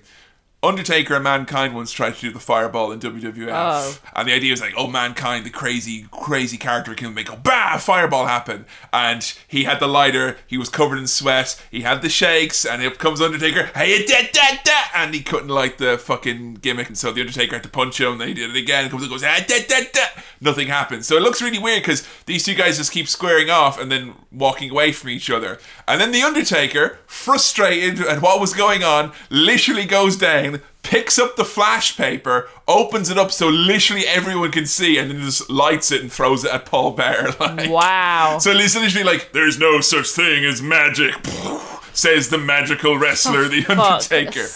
You like this other one, though? It involves Hulk Hogan. In 1998, Hollywood Hulk Hogan decided what better way to get at the Ultimate Warrior in WCW than by producing a fireball, dude. Drawing on all the power of the Hulkamaniacs and the Hulkazoids, I produce a ball of flame. Fire alchemy. Now, surprisingly, Hulk Hogan ain't no fire alchemist. He's there trying to light it, can't do it, in the corner, everyone's dripping and sweating. Hogan lights it, and it blows up in his face and singed all the hair off his mustache and eyebrows. Oh my god, that's so funny. Oh, I have to see a picture of him. Yeah. Please tell me there's a picture of him with no hair on his face. It's not, it's all singed, like, you know. It's awful. So bad. So people rarely use the fireball because A, it's very difficult, B, it's very dangerous, and C, if it goes wrong, you look like the biggest fucking jabroni. I think the trouble with using this fire paper stuff, right? That requires a lot of dexterity. And usually it comes at the end of a long, grueling match that's usually kind of a hardcore, brawly type match. Shaking hands. Sweat. Like, lighting a lighter. You know how hard lighting a lighter can be sometimes. Yeah. I mean, if I struggle with scented candles around the house, I'm going to struggle after a 30-minute match and flash paper, you know? But this really, really, really makes me want to see, I've mentioned this before, a magical wrestling show. Because, like, I'd love to see fucking actual performers who are skilled with handling fire try and pull off moves like that, because that'd be so cool. Yeah, in the middle of a match, they go, bah, and they throw it out like. It's always in the corner the fireball comes from. When we do Sabu and look at his heritage and whatnot, you'll see a lot more of that fireball action. Fire in wrestling, get on together like a house on fire. Sometimes a wrestling ring on fire.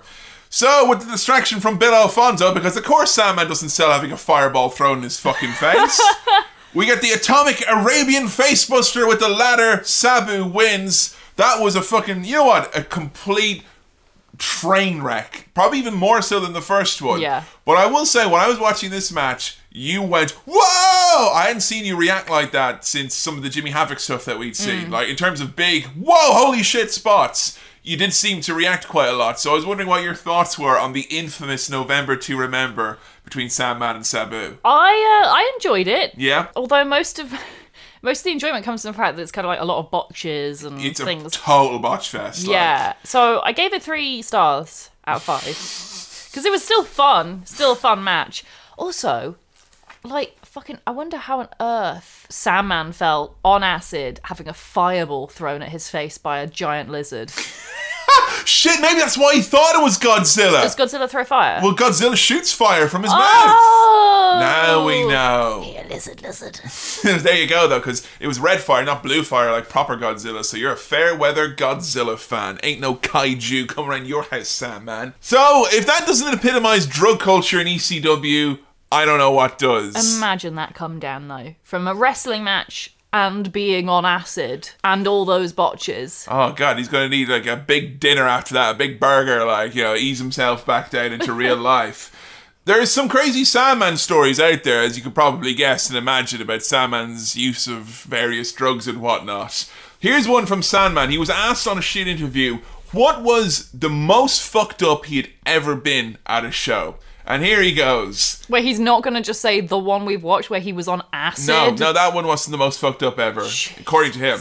So he says, it's a big show. Everyone's pretty fucked up from the night before. I'm rolling. Rolling for him, by the way, means that he's high or he's like, you know, not there. I'm fucking rolling. I've done a shitload of ecstasy, and I go to Paul and I tell him, I'm fucking scared, Paul. I don't know if I'm going to be able to wrestle the show. And Paul looks me dead in the eyes, and he says, you go find New Jack and get some fucking cocaine in your system right now. Cocaine on top of ecstasy. To balance them out, to bring them. Because that's what you need. If you're on uppers, you need more uppers. Just the idea of fine. You go get New Jack and get some like he's left his book behind for school or something like. And yet Vince McMahon is the one that was taken to court for pressuring his wrestlers into taking drugs. Yeah, well, I mean, at least Paul Heyman promoted a rich, varied diet. Like, you know, they got their 5 a day. Like. You got to get your balance of all the drugs. Yeah, you got to get the fiber drugs, the carb drugs, you know. And the other crazy Sandman story that I heard of, and this is a match that people wanted to request most of all, which is Sandman versus Death. It's late ECW time, and around the year 2000 or thereabouts, Rhino comes into the locker room, and you know, you've seen Rhino on the current show, Joe. He was on NXT as well. Mm-hmm. Big, intense dude. Rhino comes into the locker room where Tommy Dreamer is, and Tommy was running the show, and Rhino's got tears streaming down his face, and he's like, I fucking hate these guys! I'm never fucking riding with them again! And Tommy's like, what's wrong? Sandman's fucking dead, man! Sandman's fucking dead! I fucking hate these guys! And Tommy's like, the show's meant to start in an hour or two, and he's like, what, Sandman's dead? I was like, well, not anymore, but he wants to. So, what happened was, there was a car and it was like Rhino, Little Guido, Bill Alfonso was there as well. They're driving down the road to the show, and of course, there's a lot of gimmicks in the car. Gimmicks is ECW terminology for drugs. Oh, well, that's not at all confusing. Yeah. Okay, you got those gimmicks? Because we're doing that gimmick match later, and I got to be gimmicked up if I got to use my gimmicks in the gimmicked match. No, not those gimmicks, you idiot. My gimmicks. You know it's my gimmick to have gimmicks and to use my gimmicks in the gimmick matches. So, Sandman has taken a lot of stuff. He's rolling, in his own words. He's taking a lot of pills. I think he had said at one point, like he said in the past, like Raven would come up to him and be like, you can take 3 of the white ones, 1 of the blue ones, or 2 of the red ones. And I took fucking 4 of the blue ones, man. I don't know what the fuck I was thinking. Like, they would just have all these party pills, like. So Sandman's done a load of pills. He's in the back of the car. Sandman's pretty quiet, which everyone's a bit concerned about. And all of a sudden they turn over and it's like, yo guys, Sandman's gone a bit cold. He's turning blue and purple. They pull over. Sandman's heart seemingly has stopped and he is not breathing. So what they decide to do, everyone being well fucking educated, smartened up people in the business, they take all the drugs out of the car because they realise if they call the ambulance and they find Sandman there with all the drugs, there's going to be a lot of jail time involved. So they get all the drugs out of the car. They give it to Bill Alfonso. He's like, I'm going to go to the hospital, Daddy. I'll see you there. And they ring the ambulance then, once they've gotten rid of all the drugs from the car on the side of the road. What? And then But the ambulance surely wouldn't search their car. If he had passed out from a suspected overdose and they found all them hard drugs in the car, and you're talking now, there would have been stuff for everyone in there. There would have been coke, there would have been pills, there would have been everything. So there would have been hard time going down there for that, like for possession and stuff. Oh, right. Because I think they would bring stuff for the locker room, you see. God, so you could essentially, when you have that much, you're technically distributing and whatnot. Well, they were. They were. They absolutely were. And Sandman shows up then an hour or two later to Tommy Dreamer, and he's like, yo, they shot my tits up full of adrenaline like Uma Thurman in Pulp Fiction. I'm ready to go. And he wrestled. Shit. He'd been dead for like 5 minutes or something like that. Fucking hell. Whoa. At what point does this, like, stop being a wild story and just start being like, it supersedes all of that. Like, you hear, like, Keith Richards and fucking Rolling Stones, you hear stories like this. Or, like, Keith Moon from fucking The Who or something. The Sandman, I can't think of anyone I've heard stories like this from. Type in wrestler who had any involvement with any of the companies Sandman was in, and then Sandman, and then story. And there's probably going to be a couple of tales like that. Wow. There was the time Sandman was naked in a wrestling ring. Sandman was really fucked up. And he was doing a tag match. It was him and Tommy Dreamer and New Jack versus the Network at an ECW house show. And Tommy Dreamer got on the microphone and he said, come on, let's hurry up and do this match so we can go down to a bar and see Sandman get naked, because Sandman was really fucked up. And Sandman, for some reason, thought that meant get naked now, and he took off his clothes. Wow. There is footage out there. You can buy it still off RF Video. It's not a plug, guys, because I don't condone it. We get an affiliate commission if you look at Sandman naked. But you can. There is footage of Sandman completely naked in a wrestling ring, drunk off his tits, trying to wrestle. Whew, how does he feel about that? You know, it's actually really sad, because I told you one of the shoot interviews I watched, it was just after he left WWE, it's like 2008, and he's like not really in a good place. And it was brought up as kind of like, whoa, these wacky stories of you got naked. He's like, yeah. It's like, I think that's one of the things I regret most in my life. And yeah. Like, he said like he realized at that point that he had like kind of, he like, the way he phrased it was like, if my, you know, knowing that my kids will probably see that someday. And it just kind of, at the time he didn't think twice about it, but now it's like he regrets it, and obviously it would, like. Yeah, it's interesting that he regrets that more than like some of the like really scary stuff that he's done to himself. Yeah, I mean that's really embarrassing. It is, and it's like, it's quite vulnerable as well to be like, oh, have that happen, everyone laugh at you, and then it go down in history as being like one of the wackiest, most embarrassing and people moments. Selling it as well, selling it, yeah. And it's just like, you know, you can have the character and you can have the mystique and all that, but I'm sure there is a point, this happens with not just wrestling, with anyone who's known as being, you know, if you're the partier of the group, and there comes the point where you realise, you know, people want you to get fucked up and to be stupid. They're like almost encouraging that because it's fun for them. And there's a lot of people I know back home who have kind of, you know, there was the point where we stopped being in our early 20s and now you're in your late 20s, you realise that people just like seeing you being balubas drunk and falling over and acting like a fool. And it's really kind of sad, like, because you take advantage. People are unwittingly taking advantage of a behaviour. Absolutely. Like, one of my closest friends gets drunk very easily, and I'm having a big falling out with friends over them encouraging him to drink lots, and because it's really funny. So it's not actually. It's just taking advantage of a vulnerable person. Like, Sandman stayed around ECW until around about 1998. He's one of the longest tenured people with ECW, and also won the ECW championship more than anyone, like 5 times. But I think all of his reigns all combined together is like something like 3 months. He was always like, when Paul was trying to figure out who I put the belt on next, he could put it on Sandman, because he knew that the Sandman would always be loved by the crowd. No one in the crowd was like, oh, fuck Sandman being champion, even though he couldn't wrestle for shit. Like, that's so interesting. Yeah, that he was like cool with that, like being in that role, like being the transitional champion. You compared that attitude to today's audience to Roman Reigns and how much people go on about how he can't wrestle. Yeah. Whew. He can fucking wrestle, lads. Seriously. Sandman. Yeah. Sandman tried to pump up his fist like that, his hand would just fall off, like, you know? Aww. So Sandman, like a lot of people in ECW, and I think we talked about how WWF and WCW took a lot of ECW's ideas. Now, we did mention on Heyman's episode that he did have a bit of a working relationship with Vince, which was some guys would get sent up there in exchange for some support and some money. And people could view like Cactus Jack and the Dudley Boys and Steve Austin all going to WWF as WWF raiding the talent. But Heyman always knew that's what was going to happen. WCW, on the other hand, looked at people like Sandman and Mikey Whipwreck and Stevie Richards, just basically anyone they could get their hands on, and they offered them big-ass money to come over here, and no one's going to turn that down. And before you know it, 1998, ECW, most of its well-known roster, like Raven, Sandman, Bam Bam Bigelow, they were all on WCW, which was kind of shitty for if you were an ECW fan to see your favourite wrestlers all go to this other company, like, and get bought up. So Sandman was paid $5,000 a week in WCW. Yes, a week. It made that a week in WCW. And he only was actually in WCW for around about a calendar year, from like late 98 to around late 1999. They had a parting of ways, and WCW were like, fine, you can just fuck off and go wrestle elsewhere. But his contract was still good. This is like shows you how WCW would give money to everyone. So he went back to ECW, where Paul Heyman paid him $3,500 a week. So between 1999 and 2001, when his contract was still good, he was making around $9,000 a week in total, which was around $500,000 a year. I'm trying to think in terms of like current wrestlers then. Yeah.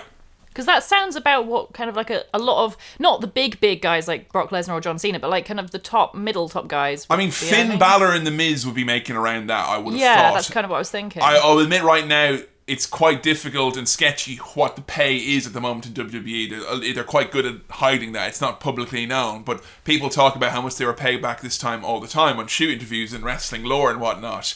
Couple that into the fact as well that Sandman, surprisingly, you might think, a very well-educated man, degree in psychology and economics. Wow, nice. Owned multiple construction businesses, car service, he owned hacks, his own strip club, he had mail-order businesses. He had a whole life outside of wrestling. So while he was wrestling, he was like, investing all this money into his various ventures? He owned property all across Pennsylvania and Utah and stuff like that. That's great. Makes me so happy to hear that wrestlers do that. It's like really investing in your future. Well, like Sandman realized, like, his style was time limit in terms of what he was doing to his body, and it's like, yo, you're gonna fucking pay me all this money, fucking invest it. Like, people will look at him and go, oh, cigarettes smoking, he's obviously an idiot, like. And it's funny because when you think that Sandman invests his money really, really well, compare that to someone like Scott Hall, who Sandman said Scott Hall was basically making $50,000 a week. He was fucking hell. He's like stealing money from the company almost. They were making that much money, and he didn't save a penny of it. He squandered it all. So it's really interesting to see what wrestlers recognize, okay, this is a good thing I got going here, let's fucking make some hay. And like clever choices as well. Construction. Yeah. That's because I know that his background was in that, wasn't it? It's why he's so nimble on the chairs and what have you. Yeah. All that scaffolding he used to climb. That's so cool. I'm really happy to hear that. So does he run those businesses then? Is he still quite active in the business world? As far as what I know, he still has a company or two, but he sold a number of them. I know that his sons were involved in his construction business, but I know that when he left WWE, one of the reasons why it was like, look, I literally just sold a company for like $1 million. I don't need this, like. So wow, that's pretty cool to have that, like, because so really many cool. people in wrestling kind of feel like they're trapped in their gimmick. Yeah, and I think so many people think they're going to be wrestling forever, not realizing actually my body won't last that long, might get injured, and also really should I be doing it that long? I think Sam is an interesting one because if he started and that was his gimmick, he probably would have had that viewpoint. But I think the fact that he started with different gimmick and then happened upon this one where it's like, I can do fucking nothing and like make some good money here. Yeah. He really rode that wave, and I can't think of anyone who actually did quite so well for themselves out of that, because Tommy Dreamer didn't make that type of money. The Dudleys didn't make that money when they went to WWE initially. It took a long time for them to make that type of money, so he did really well. God, it's so interesting looking at like him and all his peers. Like, if you showed that group to anyone who like knows anything about wrestling, be like, okay, all right, guess which one is living the high life now, has like a really good retirement, living it up. It's fucking Sandman. You would never guess it. Well, Sandman's entry into WCW was an interesting one. WCW really didn't know how to handle the ECW wrestlers and tell stories. They were just like, we want hardcore wrestling's popular, we want hardcore wrestlers, so they signed up everyone. And they didn't want to pay for the rights to the Sandman name that he owned. Hang on, they didn't know what to do with all these wrestlers. No, they just hired them. And so instead of just doing what they did that already worked well, they were like, Just do hardcore stuff. We'll buy loads of gimmick stuff. You all wrestle Won't hardcore even matches. pay you for your name. No. But they decided that they're not going to pay for the Sandman name, so he was just going to known as Hack, Hardcore Hack. But they're willing to pay him $5,000 a week, but they're not willing to buy the name The Sandman. Joe, there's a guy in WCW who made $400,000 a year for like 5 years and didn't even appear on camera once because he owned the rights to a gimmick that they never ended up using properly. So yeah, it's WCW is we learn more about ECW and WCW as we go along. They will get dedicated episodes in the future, but you're getting a bit of a picture of the expenditure. There's a reason why the president of the company had the nickname ATM Eric at the time. Was because money was being thrown out left and right. And Sandman's, how they brought him in was very, very strange. Raven, who we've seen already as a character a little bit, Raven was revealed on WCW TV to not to be this like loner grunge type character, but he was actually a rich kid who lived in a nice house, and he was like driving around to his house like, yeah, this is my nice mansion, here's my sister Chastity, and then they go back and there's a wacky neighbor playing golf, and who is it? It's the Sandman! So that's how Sandman came into WCW, as Raven's rich wacky neighbor. What the fuck have they done to it?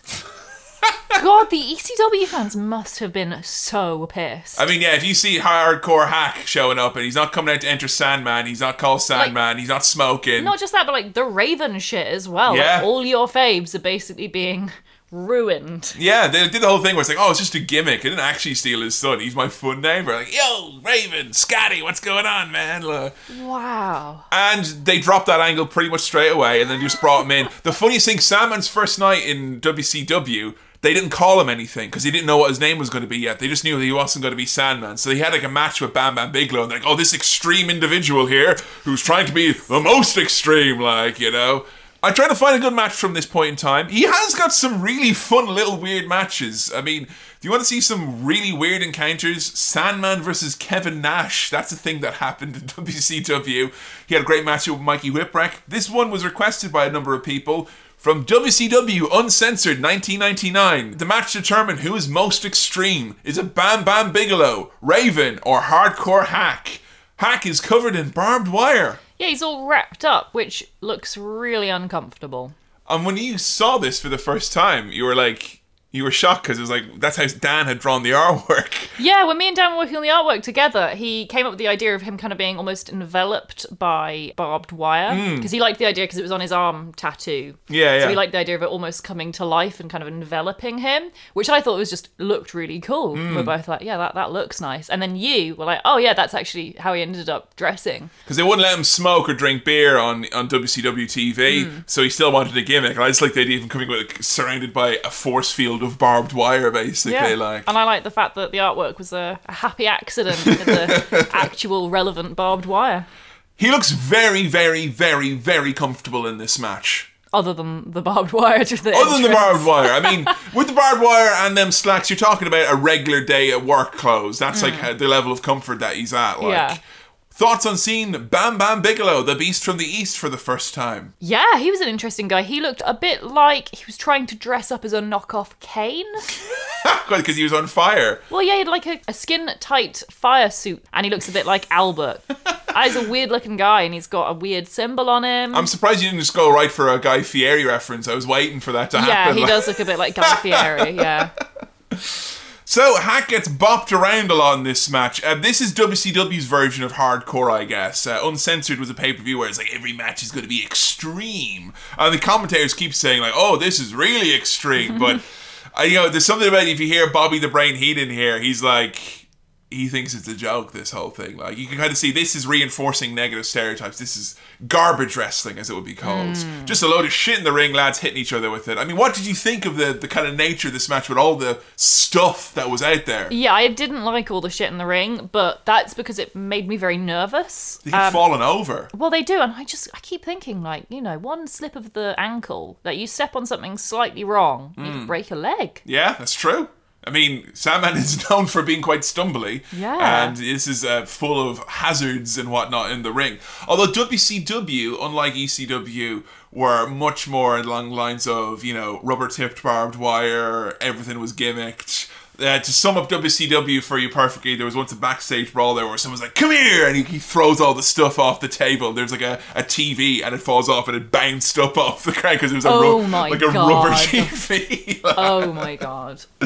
Sandman gets hit with an oar at one point and it breaks. Oh, it's horrible. It's like smashed on his neck. It breaks in two. Now, it's probably a gimmick though because it's WCW. Probably made out of like, what, those Rusk biscuits that you got me when I was sick? Like, that's what it probably looks like it was made of.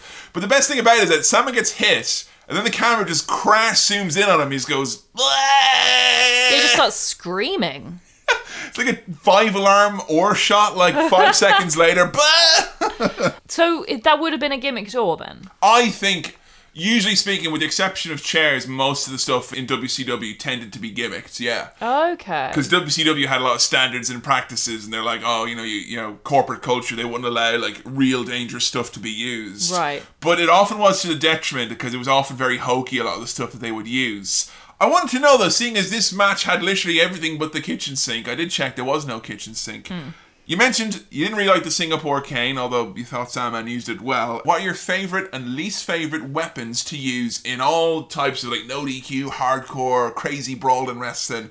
And I'm including tables and ladders and chairs and everything in there. What are your favourite weapons in wrestling? My absolute favourite weapon in wrestling is the aluminium bin. Oh, yes. Because it looks horrible when you hit someone with it. Like, the way it crumples is so cool. Bonk. But also, it's reassuring to me because I know it doesn't hurt that much. Yeah, there's a part here where Sandman gets clonked with the bin and he falls over and he lands on it and like it just dents his head like a soft pillow. Go to sleep, Mr. Sandman. Any other faves? Fire extinguishers? They're not really a weapon, is it? I never understood the point of a fire extinguisher as a weapon. Oh no, I'm not on fire.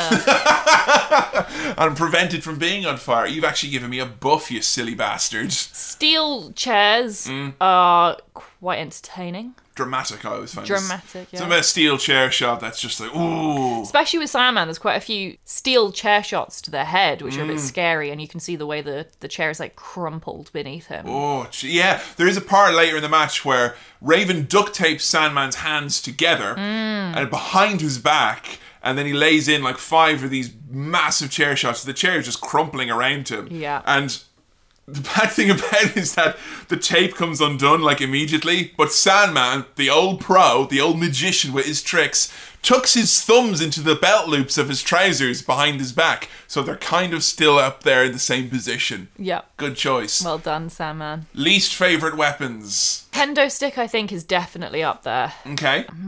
Some ladders, but it depends on how they're used, and there's a lot of these. It kind of depends on who's used, because like certain weapons can be used very effectively by certain individuals. Like Sandman with the kendo stick, I like. Yeah. How about Sledgehammer from Triple H? I hate Triple H's Sledgehammer. How about the cinder block that Dean and Seth have used a few times? The big cinder block that crumbles into dust as soon as you hit someone with it. They've used a couple of different cinder blocks over time, and when used effectively, they're very, very good. Yeah. But you have to, if you're going to have a gimmicked cinder block, you have to have a wrestler who knows how to pretend to pick up something heavy. Yeah, when it's like mad light. Like, yeah. And then just drop it on the floor and it bounces away. Barbed wire. I quite like barbed wire. Really? Because it's really scary. And I know it's not too dangerous. Oh no! Something really bad happened with barbed wire. Well, if we get to that Sabu match at some point, maybe we might have a second opinion on that. Light tubes. Oh no, they're scary. I don't like them. Even though you know that they can be done safely. Oh yeah, if they're gimmicked, I don't mind. I mean, they're very satisfying to see. Yeah. But I just get very nervous around. For me, nothing beats a good old-fashioned table. You know, going through a table. But then even then, like one of the matches we watched later. Well, WCW, there's a number of issues here with WCW just trying to like suck up all the fucking wrestling from around the world and just do it without any fucking thought into it. Yeah. Because the ring is filled with all this stuff, and they've got tables, and there's like 3 or 4 tables that come into play in this match. They look like the type of tables you'd get in an underfunded school. They're shabby chic. Yeah. Distressed, like. Totally. But they're dirty, old, thick tables with big Solid, metal bars on the side. They're reinforced. And you know it's bad when the first move is Bam Bam Bigelow doing a big dive, and Bam Bam's like nearly 400 pounds legit, and it barely dents the table. It's like, I don't hold up much hope for the rest of these lads. No. It's sore to go through them. It's worse than the concrete, it feels like. Speaking of weapons, they use an ironing board as a weapon in this match, and never thought I would find that entertaining as a weapon, but it gets all twisted and mangled from being hit with so many times. And then Sandman, cool. he gets tossed into it in the corner and just crumpled around him. Great spot, yeah. And I wonder what is the main goal here when the crowd finally gets into it and all they do is chant ECW. That's another company's name, like. That's not really what we want, is this? Raven and Hack take turns trying to take down Bam Bam Bigelow, like getting with a sleeper. There's a moment where both guys jump on top of Bam Bam's back, like to do like all three doing a sleeper, and they just collapse in a heap. And there's so much shit around the ring, it's fucking terrifying. Has there ever been a trash match before? Like an actual, like a match where there's just full of trash everywhere and they use it as weapons? The rules is trash. Well, there's trash there for some reason, or they use it for something. I was about to say no, and I just realised WCW, as part of this hardcore division gimmick, did do a Junkyard Invitational match, which was basically like Mad Max. It was done like, they did like a helicopter cam, and all these wrestlers were all down there. Hack was one of them. William Regal was in there as well. It's basically everyone who wasn't a big star on their roster was like wrestling in a junkyard, wrestling on cars and trash, hurting each other quite badly. If you wanted a trash match, this is a fucking trash match, because you get three wrestlers, three trash bag wrestlers, rolling around. You were the ones who were wrestling in trash. It was covered in garbage. It's ridiculous. Chastity turns on her brother Raven. She used the fire extinguisher to kill Bam Bam and send him off the top rope. Then she sprays Raven. Hack manages to eke out a win here. Everyone in the match looked comfy, other than the fact that they were taking all these horrible bumps.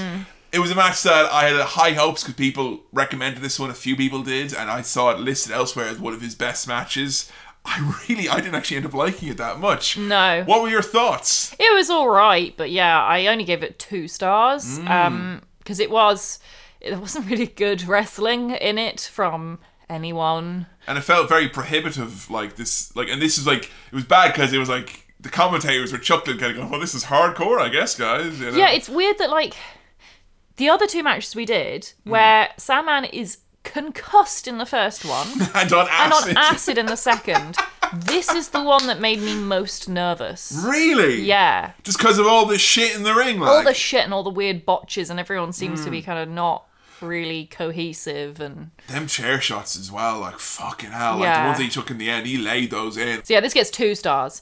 And I think the trouble with this match, as opposed to the ECW matches, is the ECW matches are messy. This is just sloppy. Oh, there's a difference, isn't there? Because, that's really fucking true, yeah, because messy can work with ECW because the crowd expects that, and there's kind of a madness and chaos and it's a fun. theme that runs through the show, whereas WCW, it feels like they like, oh, here come the extreme wrestlers, guys, and they dump all the shit in the ring. It's like, go wrestle in the trash, you trash. And it's almost like any hardcore stuff that comes from that is almost accidental. Yeah, and it was almost kind of a, well, anyone can do this. They just took a load of stuff from a house and they're hitting each other with it, guys. Yeah. So, Sandman did return to ECW. I showed Joe the video of Sandman's entrance, which Lance Storm, he was in the ring, a wrestler at the time, still claims it's the loudest reaction he has ever heard in wrestling, Sandman's return in 1999 to ECW. He was there as a mainstay until the end, until ECW closed down in 2001. He was the second to last ECW champion. Like, the last angle they shot was him winning the belt and then Rhino beating him for the belt, like, straight away afterwards. Sandman flowed around some different companies. XPW started in Philadelphia, was basically trying to do the same thing as ECW. But Sandman's one of those wrestlers, we've seen a few of these gimmicks where, that's a gimmick for life. Like, if I am going to a show and Sandman is advertised, I want to hear the music. Yeah. I want to see the entrance. I want to have beer in my vicinity, like sprayed with me. I would want to be sprayed on by some beer. Yeah. I saw Sandman live in the Leisureland Centre in Galway, which is where I got this horrible scar on my forehead as a child. Wait, from Sandman? Not from Sandman. Sandman! He's a bad boy. With the kendo stick. It's the reason Kevin had to have plastic surgery, you bad man, Sandman.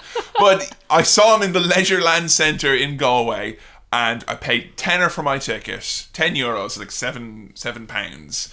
And that's why I wanted to see. I wanted to see the entrance, I wanted to see the beer, and I got to see all that. And it was awesome. And then he wrestled and it was shit. Yeah, that's fine. But he was right beside me and he did the beer thing and it was right by me. And I was like, this is great. It's like bucket list moment for me. Yeah. And if you're like Sandman now, like he appears for Tommy Dreamer's House of Hardcore promotion. Tommy says that, he's like his good luck charm. Yeah. He doesn't wrestle a match, but every night he'll have Sandman come out and just, cane someone, do the entrance. I gotta admit, and I haven't even grown up with Sandman. I've only just heard of him in the last week. And yet, if I heard that Sandman was coming to Manchester, even if it was a fucking shit show promotion full of people I've never heard of, I would go just in the off chance I got to experience that. That's the best thing about it, because you aren't going to expect him to wrestle a match or do anything. No. So that's a gimmick for life. So Sandman's always been able to find himself in places. He's obviously never going to wrestle for like a Ring of Honor or anything like that. Although surprisingly, he did some stuff in Japan with ECW, did some crossovers. 2005, WWE decide, after the success of an ECW DVD that they released, which was called The Rise and Fall of ECW, which is just basically all the guys on the roster chatting about ECW. It was one of their highest selling DVDs of all time, second only to like WrestleMania. And as a result, Vince was told Heyman, right, we're going to do a reunion show then. There's money to be made in this. And Heyman and Dreamer were tasked with putting together the show, and they called as many people as they could, and they got the Sandman there. And probably the greatest entrance in wrestling history. We've talked about it already, but if you've not seen it, One Night Stand 2005, Sandman coming out to enter Sandman. It was a very magical thing. So it'd be a one-night deal. Went really well the pay-per-view. Sold like 400,000 buys, which is a lot for 2005. 2006, they're going to do it again. Except this time, ECW is going to be relaunched as a whole new brand, as to be like Raw, SmackDown, and ECW. And Sandman's brought back in. Sandman got into the best shape of his life. We've seen some clips of Sandman from around this time where he's lost a load of weight, when he was fighting the zombie and stuff. What do you think of Sandman's body transformation? It's pretty amazing. He looks great. He really looks like he's been kind of looking after himself more than he did in his earlier days. He looks better there than he did 16 years previously. Yeah, like him as his surfer gimmick, it's really weird. He looks way older than he does, like, today. If you see pictures of him, like, right this year, he looks way better now than he did back then. I think it was really interesting that they decided to bring in the Sandman as a part of all these groups, because I was a big, I was a late ECW. I got to ECW in like 2002, the year after it folded, obviously, and I became like a massive fan. So I was really excited about this relaunch. But even me, as a happy teenager, was like, "Oh, the Sandman, though. I'm not sure if he's going to wrestle every week, is he?" And the idea that Heyman said when he was in control of the show was that he wanted Sandman to come out every week and just to beat up something and hit it with his cane that wasn't ECW. So we saw, when we did our live show, actually, I showed you the Zombie. And who came out to beat up the zombie? Yeah, it was the Sandman. It was the Sandman. So I remember actually at the time being like, wow, the guy who's hitting himself with a beer can is actually probably weirder and more interesting than this zombie that he's beating up. Week on week they did that. He would come out, he'd beat up Macho Libre, who was a parody of Randy Savage and Nacho Libre. And then he bet up a priest who was saying how evil ECW was. That was Sandman's role. Then Heyman got released from the company, Creative Differences, and he just started being used as another guy. And I showed you some of the clips of matches. He just got beat up pretty much. I don't understand how that happens, because like anyone, you don't even have to have watched wrestling before. You could watch the Sandman and get immediately, oh, that's what works here. It's obviously the entrance. Who sees Sandman and thinks, yeah, you know what, let's have people squash him to get them over, because it's not going to get anyone over. It's like, well, you've beaten the Sandman in 2 seconds, well, he can't wrestle. And also, all you do is then, it was like, oh, here comes the Sandman, the guy who loses in 2 seconds. And also, it means you don't get to hear his music again, which is what we want. We want to hear his music again. And you can't hear his music because they don't have the rights to it. So they fucked it up. Yeah. And actually, I looked up about it, because remember I mentioned with Vince before about, in our last episode, him being out of touch, and I was like, I need to look up and make sure this is actually happened. And Sandman said it, like, literally, they rang up. They got the rights for one night stand. They had to pay like $50,000 for it. Whoa! For one night. One night. And then when they were like, right, let's try to do it again. Metallica have had the same lawyer since like 95, and the lawyer was literally like, I remember you. You're the fuckers who didn't want us to play in SummerSlam 1995. Fuck yeah, all right. You wanted $50,000 per play. So right, Sandman, you got new music now. Oh my god. Which, you know what? I still enjoyed his ear. I like that, but don't. It's not Enter Sandman though. It's not. It's not even close. You can't have the whole crowd going.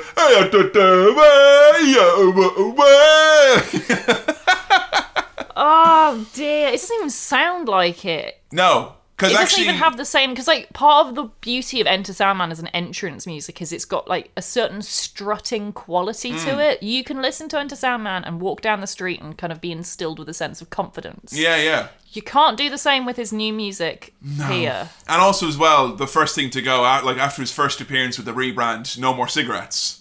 So, you can't do that. Which, again, I mean, I was like, well, you can't have a guy smoking on TV every week, I guess, if you're Why? Because it's WWE and we're, a fucking publicly owned company. We can't have someone smoking, right?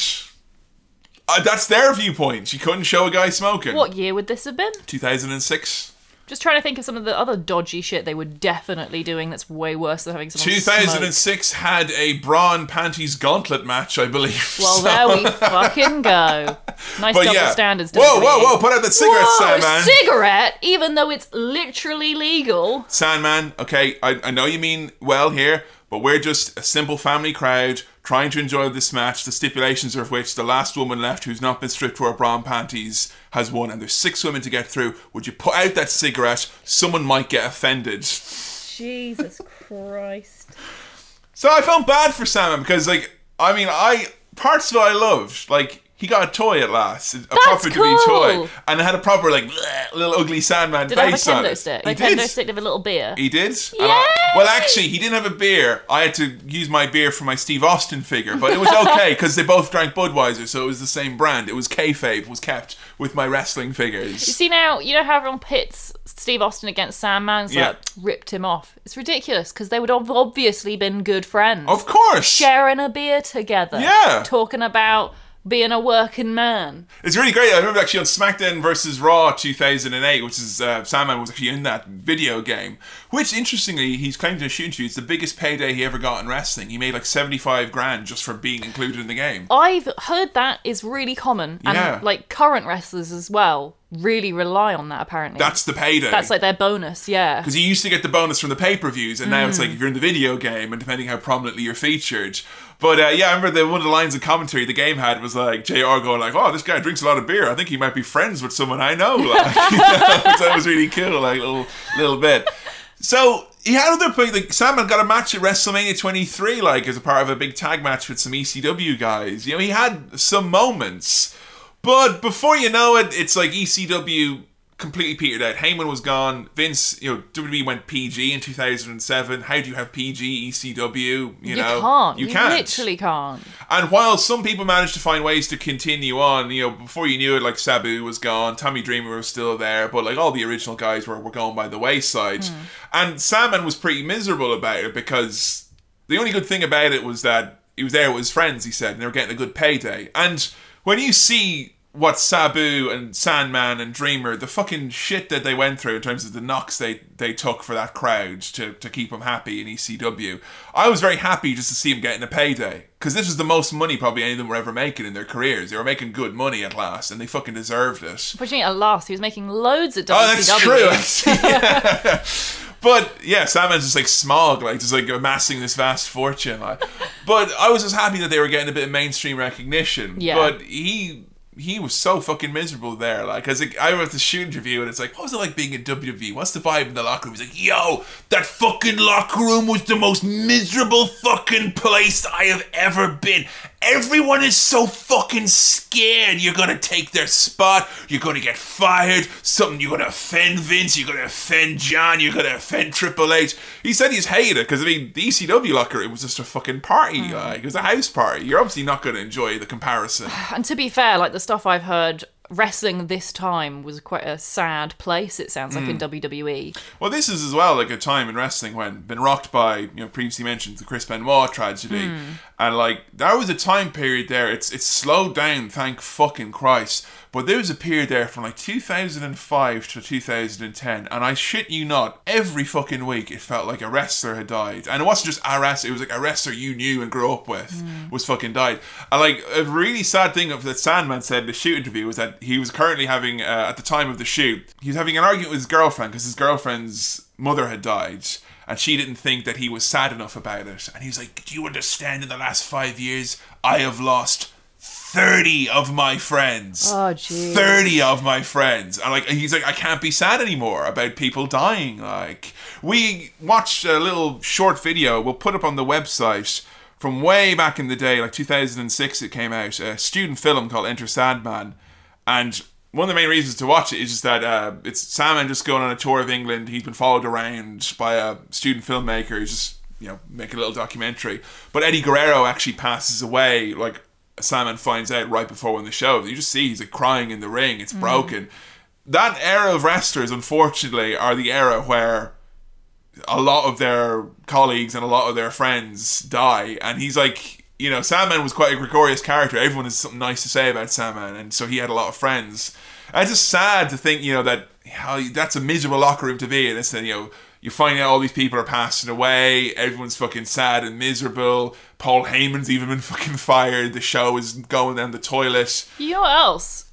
Like, I might be totally making assumptions here, but with what the Sandman went through with his own actual case of death, you wonder if he had like a sense of guilt about the fact that he's almost survived a lot better, considering all the shit he put himself through. I reckon he thought he wasn't going to live past probably 35 anyway. I know Jake the Snake Roberts is someone who he'd curse himself. He'd be like, I can't believe, like, and when you hear someone would die, he's like, fuck it, why haven't, when he was out, obviously Jake's in a lot better place now, but when he was in a dark place, he was like, fucking, why is it that they're dying now, not me? I'm the fucking lad who's done all this fucking terrible shit, like. And I think Sandman, there's probably, last man standing in that ECW locker room in some respects, because a lot of his compatriots and people he would have been sharing that lifestyle with are not with us anymore. And Sandman is, and I think he can only count himself as being one of the lucky ones in that sense. Absolutely, yeah. But if you're in that WWE environment and you're being jobbed out and you're not doing your music, I mean, all you're actually really doing is retraining an audience to not like you anymore. Yeah. Because it's like, if I was a kid and I see the Sandman, it's like, oh, here's the guy who comes out and loses who doesn't have cool music. As opposed to the older fan who knows Sandman as being, Enter Sandman. So you can see why he wanted out. He's being diluted. Yeah. And watching all his friends die. That's got to take the steam out of your sales a bit. I think so. And I mean, he got drafted to Raw then, so he's not even on ECW anymore. They put him on Raw. Now, one or two funny things happened on Raw. We did mention before about how they did a thing where, like, Sandman forgot to leave the ring and it was going to be that he was Vince's son, it felt like, for a second. There was actually another moment just like that where they had a battle royale to determine who was going to be the general manager of Raw. And it was all like no-name people in it. And during the match, William Regal had been thrown out under the bottom rope and was hiding under the ring. And everyone had forgotten about him. And Sandman had cleared the ring. And this is left with the Sandman. And the match is about to be over. And this is the best bit on commentary, because you think Sandman's going to become the general manager. And Jim Ross goes, oh my good God. Oh my God, no. Like, what's going to happen? Like, and then Regal comes in and throws him out, like. So Sandman didn't have a lot going for him in WWE. They'd give him a little insert and be like, yo, I am the Sandman. I love drinking beers, chasing women, and you get in my way, I kick the holy hell out of you. Wait, chasing women or tasting women? Chasing women, Joe. He's a ladies' man. Oh, okay. I was saying, if he's a real ladies' man, he'd be tasting women, not chasing them. Yeah, are you listening, Dwayne "The Rock" Johnson? Yeah? I know you listen to this podcast. So the Sandman gets drafted to Raw. Our final match is Sandman's only singles pay-per-view appearance in the WWE, which is the Sandman taking on Carlito, Caribbean Cool. Now, Joe, Carlito got a unique look. The man from the Isle of Puerto Rico, a son of the famous Puerto Rican grappler Carlos Colon, notorious for being one of the laziest and most underachieving wrestlers of all time, and didn't get on in the WWE environment. What do you think of his gimmick with, his whole look and his cool afro? It's funny, the other day you were like, no one in wrestling has got an afro. I'm like, oh, Joe, little do you know. Yeah, he's got really cool hair. I like his hair a lot. Got bigger as the years went on as well. I like that. I want to see more. Lovely, wispy microphone hair. When he came out, I thought his gimmick was that he ate apples. Because he's got it on his Titantron. He comes out eating an apple. Yeah, he does like apples a lot. His favourite computer, it's an apple that he's actually running Linux on. You know, he's just an actual big apple he's carved out, you know.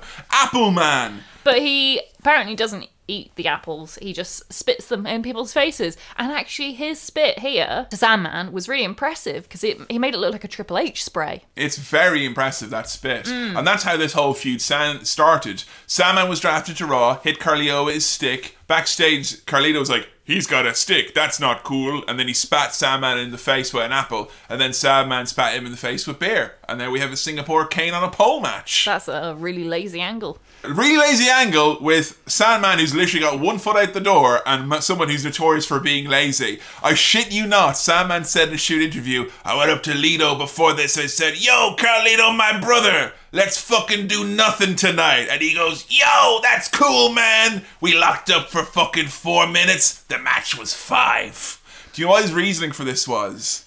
They're like, why would you do that? You know, you got an opportunity to be on the main show, a pay-per-view singles match. You know, a lot of people would kill for that. He goes, you gotta understand.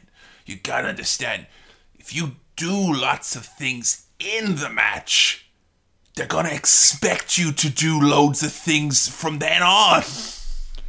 And then he said, I shit you not, being in the ring in front of like 7 million people watching around the world and doing nothing, that is a fucking great feeling, man. He says that he's doing nothing though, but I was surprised because that headlock was about 15 seconds long. Yeah, you know what? Not even 30. I thought this match was going to be a complete stinker clunker. Nah, it was only shit. It was only shit, yeah. it was not that bad. And part of that, I think, is the fucking concept of the match itself. A Singapore Kane on a pole match. Now, Joe, you and I are very lucky to actually see in person wrestling bucket list moment, folks.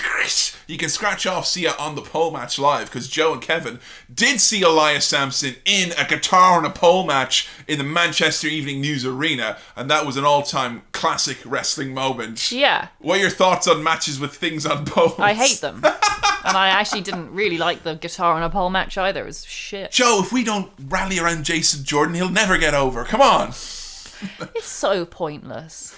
I hate the concept. But the thing they want is on a pole, right? And they have to get up there onto the pole and get it. Yeah, how is that different from going underneath the mat, under the ring, and getting it that way? Because that would be a DQ. In an on the pole match, if you go up there and you grab it, it's legal. Then you can use it. So the object of the match is whoever gets the stick can use it legally in the match. I just hate it. I think it's pointless. I hate it so much. And I really hate that it's a Singapore Kane on a pole match, given that Sandman fucking comes to the ring with his Singapore Kane. Which then gets put up on a pole. Stupid. Notice anything that Sandman was lacking in this entrance now as well. He had no beer. Where the fuck's his beer gone? They are slowly diluting him into the most boring wrestler ever. Diluting? What are you deleting him like? You know, seriously. Yeah. There's like left. nothing. He's got the cane. That's it. And he looks miserable as well. Yeah, he looks so depressed. It's really, really fucking hard. Do not blame him saying, let's fucking do nothing. For that. Fucking Brock Lesnar and Goldberg did a match where they did literally nothing. Yeah. For no good reason. Yeah. Hulk Hogan and Andre the Giant did a match where they did nothing, and that was the main event of WrestleMania 3. This puts both of those matches to shame, even though it's still shit. That's how slightly above the average shit that this match is. I mean, it's very strange because I heard around this time reading the dirt sheets from back in 2007 is a bit of a cesspool because that's when everyone decided they could get websites made on Wix very quickly and cheaply. But a lot of people at the time were saying that the rumor was that Vince McMahon really liked the Sandman character. Like he just decided to ruin it? He wanted to mold it, I think, into his vision. He wanted Sandman to be a heel because he thought he had a great face and a great look. Yeah, he does. I think he was in his mind that blue-collar Sandman drinking a beer was too much like Steve Austin, maybe, or he didn't want him to do that. But he had plans for Sandman, apparently, and he did really like him. Well, I disagree, because I think if you actually liked Sandman, you wouldn't just change who Sandman was. I'm sorry, but if you like someone for who they are, you don't just change them. It's like they say, pal, if you love something, release it and wish them the best in their future endeavours. They've just ruined Sandman. It is. All they've given him left is his wrestling ability. There's not a whole lot of that left. And that's sad as well, because honestly, if they'd done this to Sandman, like in WCW, they did that, but at least Sandman, it was like, 10 years prior, at least he could still go a bit. Sandman ain't doing no somersault leg drops and shit like that now. He ain't doing no dives to the outside. Although he is really impressive because he manages to get the Kane off the pole. Yeah, even though he gets literally no offense in the match. None. But he does really climb that pole. It's very impressive. I thought it was a rib on them. Like they were trying to play a little joke on the two lazy wrestlers. The fact that normally when you go to the pole match, you climb to the second rope, you reach up, and it's there. On the top rope, Sandman is up there. And it's funny because like they do the thing where they do a camera angle looking down, and Jim Ross is like, by God, how high are they up? It's like he's on the second rope, right? That's how high up he is. But Sandman, he literally has to shimmy up that fucking thing. I wouldn't have been able to get up there. No way. He's literally going up to the top like he's fucking Super Mario going to pull down the flagpole. It's a good thing he climbed all that scaffolding. Yeah, he's got transferable skills. So, in a truly depressing moment, Sandman gets the cane, comes down, swings, misses, Carlito hits his finisher, and wins. But no, Vince McMahon loves Sandman, which is why he ruined him. So, Joe, Carlito, Sandman, a match that you've used the word shit to describe 3 times now, how many stars would you give it? More than Vince versus Shane. Fuck's sake. 1.5 stars. He, apparently, the straw that broke the camel's back, there was one of the backstage producers, one of the agents, really didn't like Sandman at all. Ricky the Dragon Steamboat. Like on a personal level, or he didn't like him as a performer? A little bit of both. His reputation as a performer coloured Ricky Steamboat's opinion of him as a person, let's just say. Ricky Steamboat, by the way, is someone who you kind of hear in the same breath as Ric Flair and Sting in terms of like an old NWA wrestled 2 hours time limit type of match.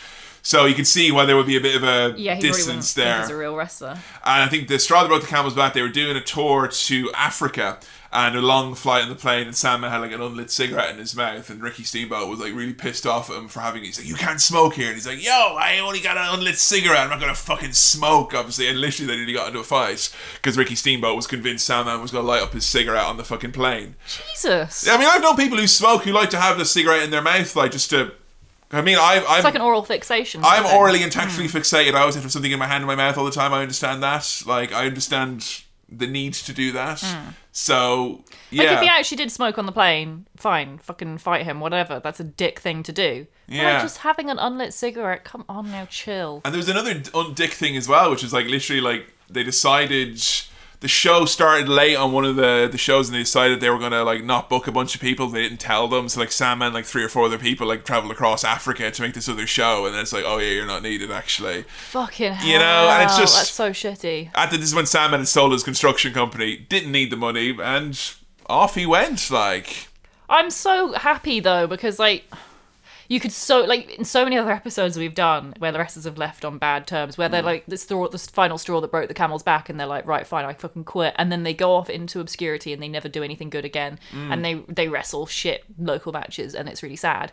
That's great, though. He had a construction company he just sold. He's going to go live the high life now he's left. Well, that's what happened, really, is that, I mean... I know he's had a lot of dark years and dark times, because after he got released, I remember there was a warrant out for his arrest at one point for like alimony payments that he missed. Oh no, that's really sad. There was another time he was arrested because like Captain Lou Albano had like a really fucking crazy party, and like the cops showed up and Sandman started throwing beers at the cops, like bottles of beer at them, and got arrested. So he had some really fucking fucked up times. But he appeared then randomly, like he showed up in TNA for a bit. He would appear here and there in different indie shows, but he really found a second life for himself. Like he said he was officially retired, and now Tommy Dreamer runs House of Hardcore, and Sandman shows up there. And honestly, I think there's a Sandman versus Joey Ryan, like he did at WrestleCon last year, just seeing him come out, he's looking well. He seems to have moved on from being a full-time wrestler. He seems to be kind of semi-retired in that sense. And he seems to be really having a fucking great time. I'm trying to fight back this big fucking massive grin, because we got a tweet in from someone, and then Joe followed up on it, and we found out there's really like fucking a little happy ending, basically, that I didn't realise, because I watched those shoot interviews, Joe, and it really depressed me. Yeah. Because there's nothing worse than seeing someone full of regret who's full of anger and full of fucking hatred for so many people, and everyone in the interview he talked about he fucking hated them, or he had some bad terms with a lot of people, and he was asked if he had any regrets about his run at the end of that shoot I watched. It was from around 2009, I think. And he goes, I regret not loving it while I lived it. And that is just such a fucking downer, like, you know. And this is Sandman saying that after he'd drinking half a bottle of Jack and 6 beers in the middle of his fucking shoot interview. Now, there was a blog I read on House of Hardcore, which is like, yeah, he's doing well. He doesn't do drugs anymore, but he still drinks. But, like, he's got his shit together and he's connected with his family. Twitter, we got a tweet in from someone pointing out this amazing thing. Joe, please tell the people about this because I can't fight this big grin on my face anymore. Yeah, if there's a reason why we all sounded a bit giddy throughout this whole episode, it's because this is literally the thing we looked at before we started recording. This is How to Wrestling catnip, basically. Yeah. Captain Tony sent this in on Twitter. Proof that you don't need to be a technical wizard or even a technical stage magician to be loved by the fans. Has one of the most funny, underrated wrestling Twitters out there. He comes across as just a funny dad who loves his kids. Now that was weird because you said that and I was like, nah, I looked up for his Twitter and I found one that hadn't been updated since 2010. And like another one that had been updated since 2014. Yeah. And a few that looked like they were definitely fake. Because Sandman clearly doesn't remember his password and just starts, yo, I got a new Twitter up in here. And he's not like verified on any of them. There's 3 other profiles that say this is the official home of the Sandman that links to his website. And like I'm so used to with episodes, like especially with like Dean Ambrose, I spent ages trying to find his Twitter. It's like here it finally, no, it's an unofficial one that's ran by a fan. Or oh, here it is. Oh, he's never posted. Yeah. I was so resigned to it doesn't exist. And I was in the other room going, yeah, I've already checked that. There ain't no Twitter up there. I'm not looking at tweets from 8 years ago. Fuck that noise. Oh no. So Kevin managed to actually find it, and it's so cute, you guys. What is the actual so Twitter handle? It's Sandman. SZZ and man. Okay. So Sandman with 2 Z's after the S. You know, like real spelling. Fucking. And his like actual display name is Hack. With a backwards K. Upside down K. An upside down K. Right, I'll tell you right now, there's nothing, alright? There's nothing that brings me more joy and Joe more joy than seeing cute wrestling social media. Yeah. It comes in unexpected places sometimes. John Cena's Instagram is pretty much the mecca of it. This is my new favourite cute social media. I'm not gonna lie, I welled up a little bit. I almost had tears in my eyes when I saw the fucking look of sheer joy on Hardcore Hack's face in all these pictures where he's going golfing with his buddies, hanging out with his kids, going to a fucking Bruno Mars concert with his daughter, playing Fortnite with his 7-year-old. It's the sweetest fucking thing. So cute. He loves his family so much. You can see, like... And everything is like... If it's fuck, it's something bad, and fuck, yeah, it's something good. Yeah, so it's like... got fucking like every tweet. With no C. No C. So it's fuck, it's snowing, and he's there like, it's all snow around him, and he's got a smile, like, fuck, yeah, got a new fire pit installed, he's there with his new barbecue and his kids. It's just so fucking sweet to see. It's like...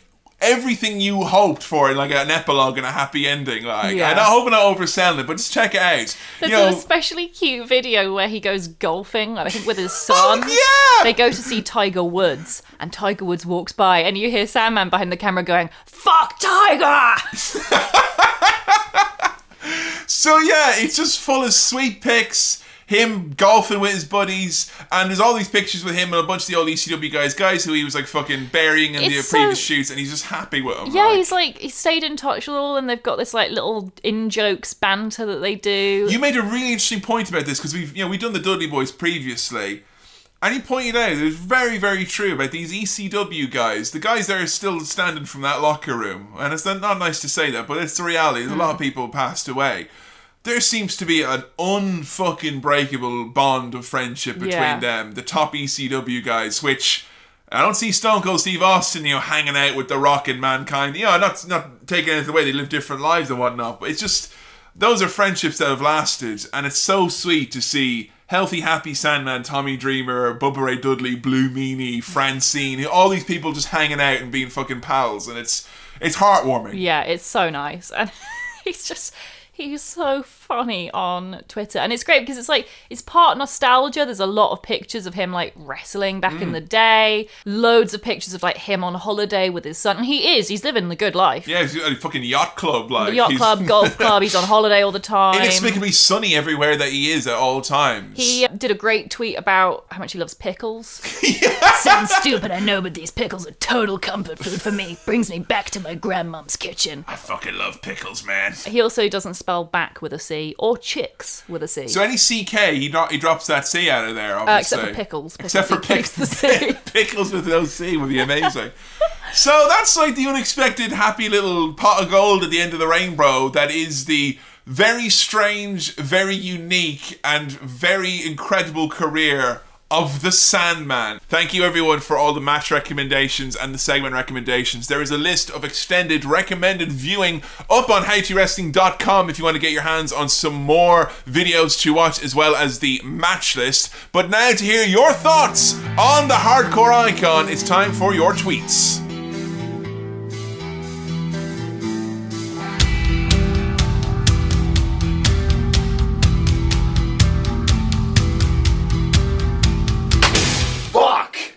I checked into this hotel. It was like I bothered the lady to check the fuck in.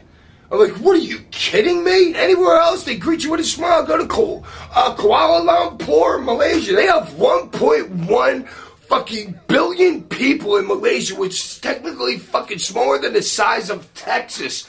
Those people are happier than fucking these people in England, and most of them make nothing. People treat you with a smile. Here, nobody treats you with a smile. Nobody's like, hey, what can I do for you? They're like, you're bothering me. I'm in the middle of my job. Well, your fucking job is to check me the fuck in. Stop being so fucking miserable.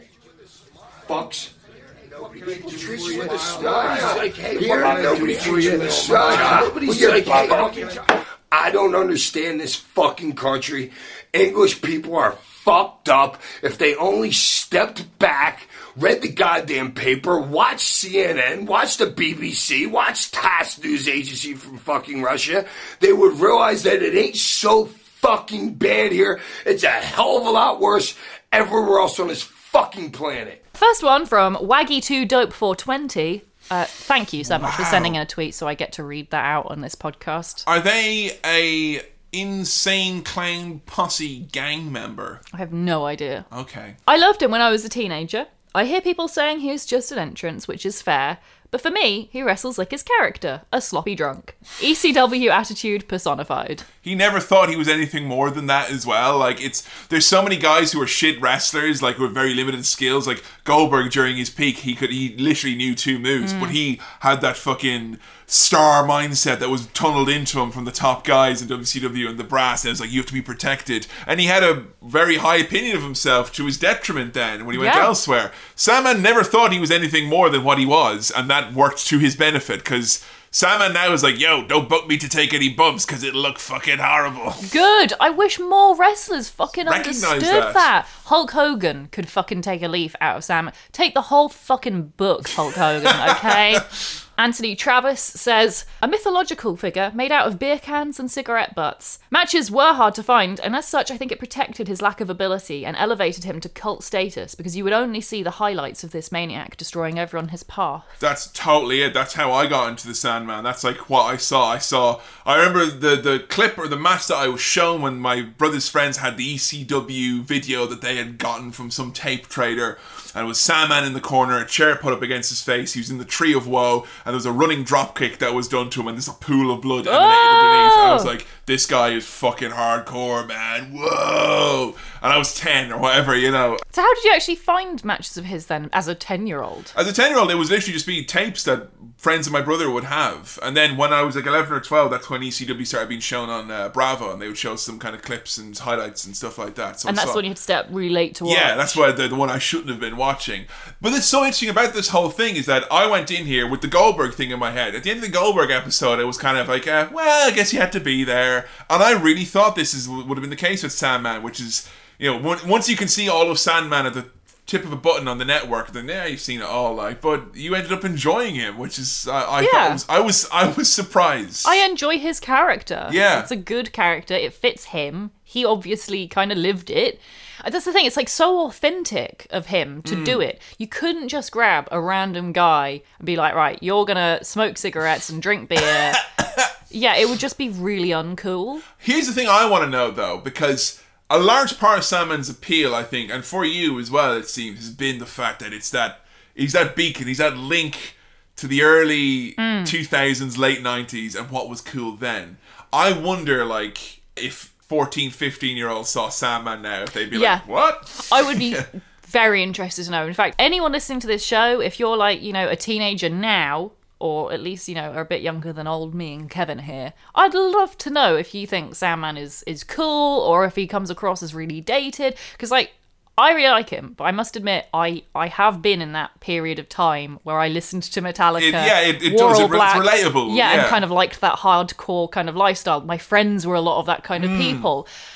So it'd be really interesting to know, for people who didn't have that crowd. Yeah, because, I mean... is there still the nostalgia? Because that's what mainstream cool counterculture was. Yeah, absolutely. And I know that's not what it is anymore. And I just think that, like, Sandman is very much like, he's a one-off in that sense, in that no one could start up now with that gimmick. No, absolutely. I stick by that. I don't think that could work. And that's interesting, though, because one of the sweetest tweets I saw on Hack's timeline was a photo of his son, Tyler, going training at the Dudley Boys Wrestling School. To think Tyler, the little boy who was abducted by Raven, is now training to be a wrestler. Like, and I hope he just doesn't try to be his dad. I hope he realises that he can't be. I hope he uses his dad to build his character. Because I think that could make a really interesting wrestling gimmick. Yeah. Like almost like Mick Foley could do with his future kids. Yeah, I've seen my dad brutalized in the ring. Like, what did that do to me?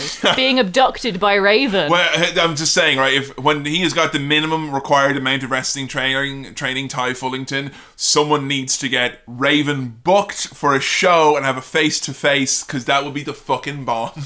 And then you get Sandman to come in, do his entrance, hit him up with a kendo stick, and that's done, and you've got a fucking amazing show on your hands. LHDH said, one of those guys who made an entire career out of pure charisma and absolutely zero actual talent.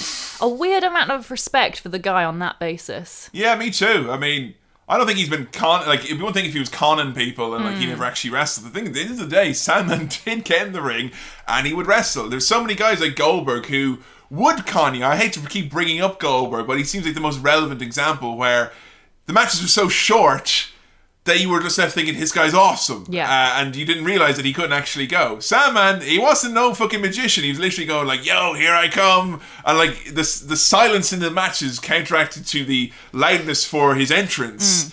That's as if anyone like hadn't figured that out. Everyone knew. Like, the first thing you hear Joey Styles, Heyman, anyone, even Sandman himself, they were like, the secret to Sandman was that he couldn't wrestle. Like, we watched the clip of Paul Heyman being interviewed by Inside the Ropes, and he's like literally like, that's the beauty of the Sandman. Like, he couldn't wrestle. And Heyman's whole thing was hiding the negatives and accentuating the positives. And, like, that's really valuable, actually, to the Sandman himself as well. Like, you say about Goldberg, the fact that he could think quite highly of himself, even though he didn't have a huge amount of technical ability. But similarly, on the other end of that spectrum, it'd be quite easy to go, well, I'm actually a bit of a shit wrestler, to be honest. I probably shouldn't even bother. And to actually have the confidence in yourself to recognise, well, I may not be the best, athlete. Yeah. But I can bring something to this that, maybe other people can't do. And to really appreciate your own value. And also as well, it's very easy to appreciate your own value when that incorporates basically getting to live a party 24/7 for 3 years of your life. This one's from PT Fly. Sandman was basically what the edgy young male ECW fan would like to think they would be as a wrestler. He managed to be aspirational by setting a really low bar. I don't have any truck with those fans, but the song was nice. BJ Samblin says, my lasting Sandman memory was when he came to Dublin in Christmas 2003 to fight Perry Saturn. Boozing in the stands, doing his thing, he pours beer down the throat of a heavily pregnant girl who must have been only about 16. Oh, fucking hell. I never did get those photos developed. Holy shit. Jesus fucking Christ. Yeah. Whatever I told you about the guy who was like, you 18? Yeah, beer pour. Oh, we saw these. So many in the times in the crowd. He literally guzzles a beer and hands it to a child who must be about 6. It's like the can's bigger than them. Frank Mullis says, I was inside the building at Heatwave 2000 pay-per-view during his entrance, and it may be as close to a religious experience as I'll ever get at a wrestling show. It felt like being a member of a chorus singing Enter Sandman at the top of my lungs with everybody. There's something I wanted to mention about that, because, like, you know, I got to go and see Sandman, you know, in a leisure centre, which obviously wasn't authentic ECW. He fucking wrestled against Test, for fuck's sake. Like, it was, you know, it was not a religious experience. It was a fun experience. I feel sometimes that there is a belief, particularly around fans who are maybe very into their mid to late 30s or older, who believe that there was a magic with the ECW crowd and the entrance that has since been lost to the realms of time. You'll never have an experience like, you know, the Sandman coming out at an ECW show. And while it'll not be exactly the same thing, I will tell you from the UK scene that I've been to, when I've been to see Progress and I went to the UK Championship with you, like, you get that vibe. Oh, absolutely. And that's even with, like, the entrances. Yeah. Like, Tyler Bates' entrance. Don't fucking tell me that you don't get, like, a religious experience from hearing Sledgehammer and chanting along with all the fans. That's it, yeah. It's a really similar... I imagine it's a really similar feeling anyway. But you know what that is the fact that you've got all these indie shows now that are being booked and promoted by people who grew up watching stuff like this and going, that's... What Heyman always said when he was booking the Sandman, it was because he wanted people to look at that and go, that sounds like a fun party, I want to be there. And you know what, like, I would say you get that vibe at a lot of those big indies that are around. And in America as well, not just in the UK. Yeah, I don't think it's anything to do with, like, the edginess or the extreme thing. It's the fact that it's a niche. It feels special and, like, it's a secret club. You're all the fans, you all know this thing. Like. And you've got the atmosphere of the excitement of a live wrestling show. There's always going to be a cool atmosphere, especially if it's in a smaller arena, I think. So yeah, I think you can kind of almost experience... You can be part of a loud hive mind and enjoy wrestling. It still is very much... It's not unique to the late 90s. Scott OTD said, it was always baffling to me during the WWE ECW days when the crowd would shout, same old shit, or you can't wrestle at so many wrestlers, but then lose their minds to Sandman. I guess I just don't get it. Yeah, no, it's true. I mean... It's goodwill. That's it. You know, I think all wrestlers get started off with a default amount of goodwill and can grow that over time. And Sandman has got that special buff, that, you know, that aura, you know, of infinite goodwill with the crowd. I don't think Sandman, if you think of a man who's been in the ring naked and a man who's been in the ring when he's put himself and others at massive risk, if he still has goodwill with the fans, I don't think there's any way he could lose that goodwill at this point. Yeah, fucking hell. But that's the thing, though, is like Sandman was never positioned or pushed as being anything other than what he was. People aren't going to chance saying, well, shit, it's Sandman, because they're not making him, particularly in the WWE ECW, they weren't making out that this guy was an amazing wrestler at all. Like, you know, the commentators would just go on at length about how he's not a wrestler and he's a fighter. That's all he knows, is how to fight. Little Voices Ed says, I'd heard almost legendary stories about this man and ECW as a whole. I was so intrigued to find out more. And then the first match I saw him in, he was drunk and passed out in the ring. Never meet your heroes. He has fallen asleep a few times. In the ring? Yeah, there is. I know there's a video that was floating around back in the day, which was some indie promotion that booked him and he like fell asleep, and then he just put up the whole video. It was like the night the Sandman went to sleep and he's literally just in the corner like having a little doze. I don't know how I would react if a wrestler fell asleep in the ring while I was at a live show. If you'd already done the entrance, I would have been alright, to be honest. Like, you know. Fine. Caught him backstage. I hope he enjoys his nap. Have a good sleep, man. The ex-William says, just after WWE revived ECW, they held an ECW-only house show in Huntingdon, VW. Sandman did his usual entrance and actually stood on the back of my seat. He completely drenched me in beer, and that's what I think of when hearing his name. His entrance was a fun spectacle. Man, cold beer. Cold fizz running down your back that sticks. God damn, that ain't a pleasant feeling. I feel for you, man. At least I was, you know, I had a good meter distance away. I got the spray, but not the pour. Yeah, I want to be sprayed, not poured, yeah. Unless it's going straight into my mouth, in which case that's kind of okay. Well, that's going to do it for the Sandman. Joe, you ended up enjoying this man quite a lot, it seems. I did. I was very pleasantly surprised, actually. I find myself always defending him, I think, at points. Like, yeah. I realise that lots of people don't like him and he is just an entrance, but like, I think there's some fucking mean people out there in wrestling who've taken advantage and shit like that. And I just don't feel him. I think he's very lucky and, you know, very fortunate. That's like one of the biggest things at play with his career, I think, was good timing, right place, right time, right gimmick, right people around him. But I find it hard to have anything but respect for someone who managed to go so far and do so well with such little to his disposal, you know? So, yeah. I completely get it. Like, if your thing is technical, like, and I love technical wrestling, I love flip-de-doos, obviously, that's how I got into wrestling. But if that's like the only thing you enjoy, fine, I get it. This isn't for you. But like, if you like the spectacle of wrestling and the theatrics side of things and the showmanship. What always summed up Sandman for me was when Daniel Bryan was a heel in Ring of Honor and was like the real kind of, I'm the best in the world, like technical asshole. And I remember once just turning to someone in the crowd going, what are you talking about? Nice Sandman shirt, asshole. Like, just like that was the ultimate cut down. You're a Sandman fan, you're a real wrestling fan, like a proper technical fan. Wow. Which I think, you know, that was just so funny, like that Sandman can epitomise for some people the wrong side of wrestling. So yeah, if it's not your bag, it's not your bag, but you can't help but fucking deny he made a fucking great living for himself. Yeah. Doing fuck all. So, I mean, I have one question for you, Kevin, before we finish. And that is, knowing, obviously, we know he's living well. He's living a good life now, right? He seems very happy. He's on Twitter with his kids and he's having a grand old time. But it can't be denied that he obviously had a really rough time throughout his career. Yeah. A lot of alcohol and drug problems. Yeah. Would you say, overall, that the Sandman gimmick was good for him? Oh, damn. What, good for him as a wrestler or good for him as a person? I mean, there's people who can always make the argument that wrestling is not good for you, full stop. But there's one thing that was very true about him, I think it always gets very forgotten, is that he's a total fan and he loved wrestling and he wanted to be a wrestler. So in that sense, yes, because there was no gimmick or nothing that Jim Fullington could have done that would have got him more success and more notoriety in wrestling than the Sandman gimmick.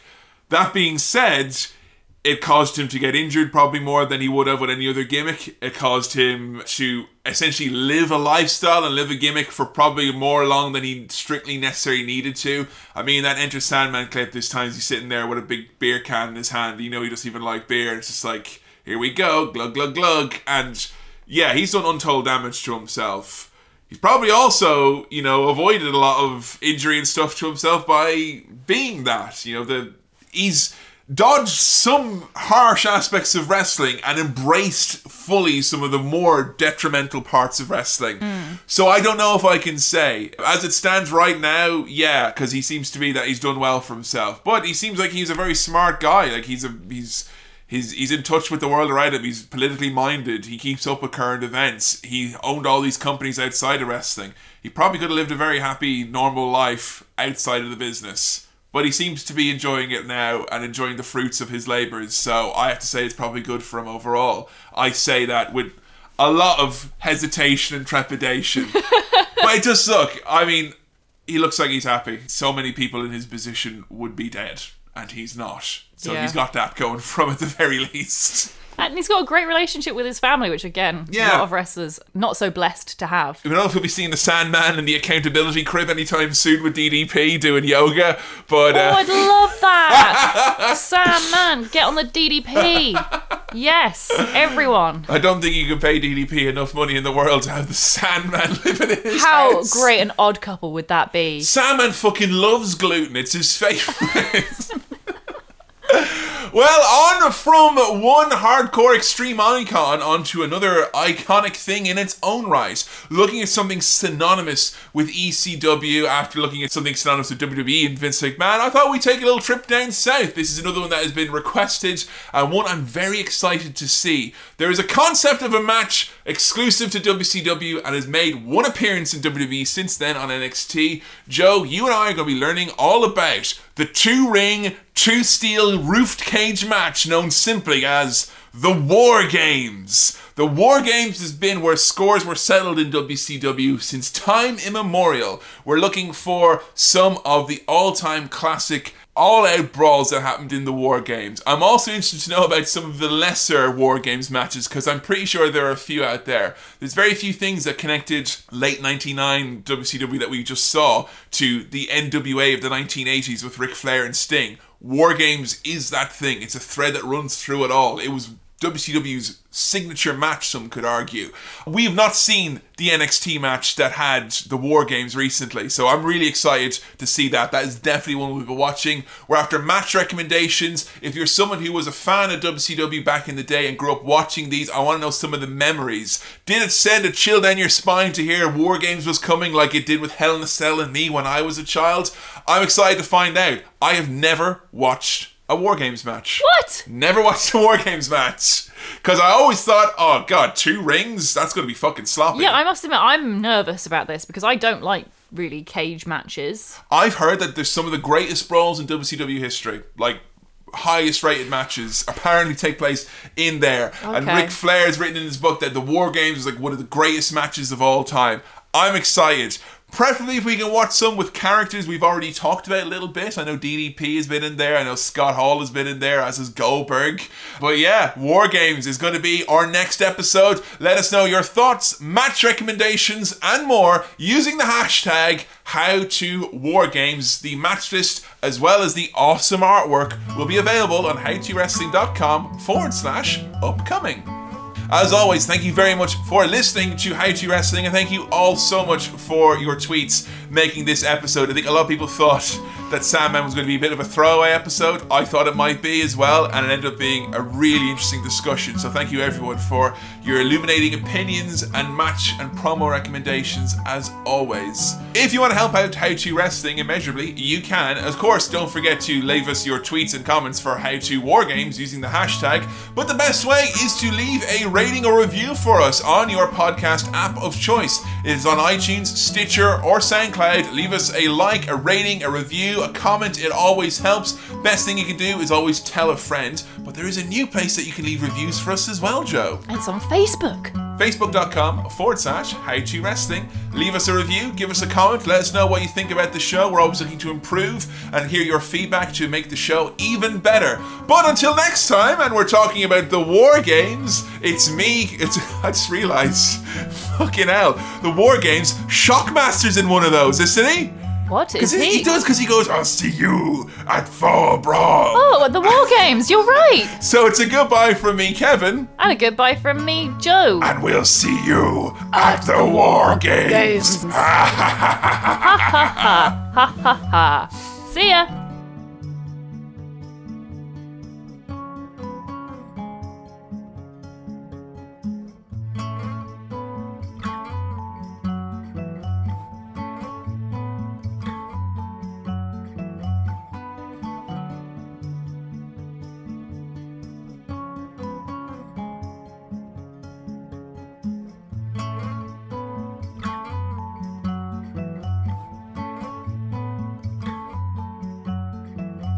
All the town. I'm sorry, I have to. Please, is there a picture? Can I quickly Google this? Yeah, you try Hulk Hogan Fireball.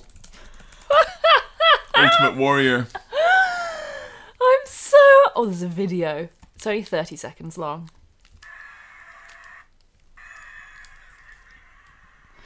Yeah, it's spray paint. Wow, he literally isn't trying to hide it as well. Look at that. He's just got it there in his little pouch. See, the problem there is Hogan tried to go for the advanced technique, which is to cast it. You have to be able to conjure it before you can cast it, Hogan. Fucking never should have broken in this business. That's so funny, and that's so funny it's actually made me forget something I wanted to say about fireballs.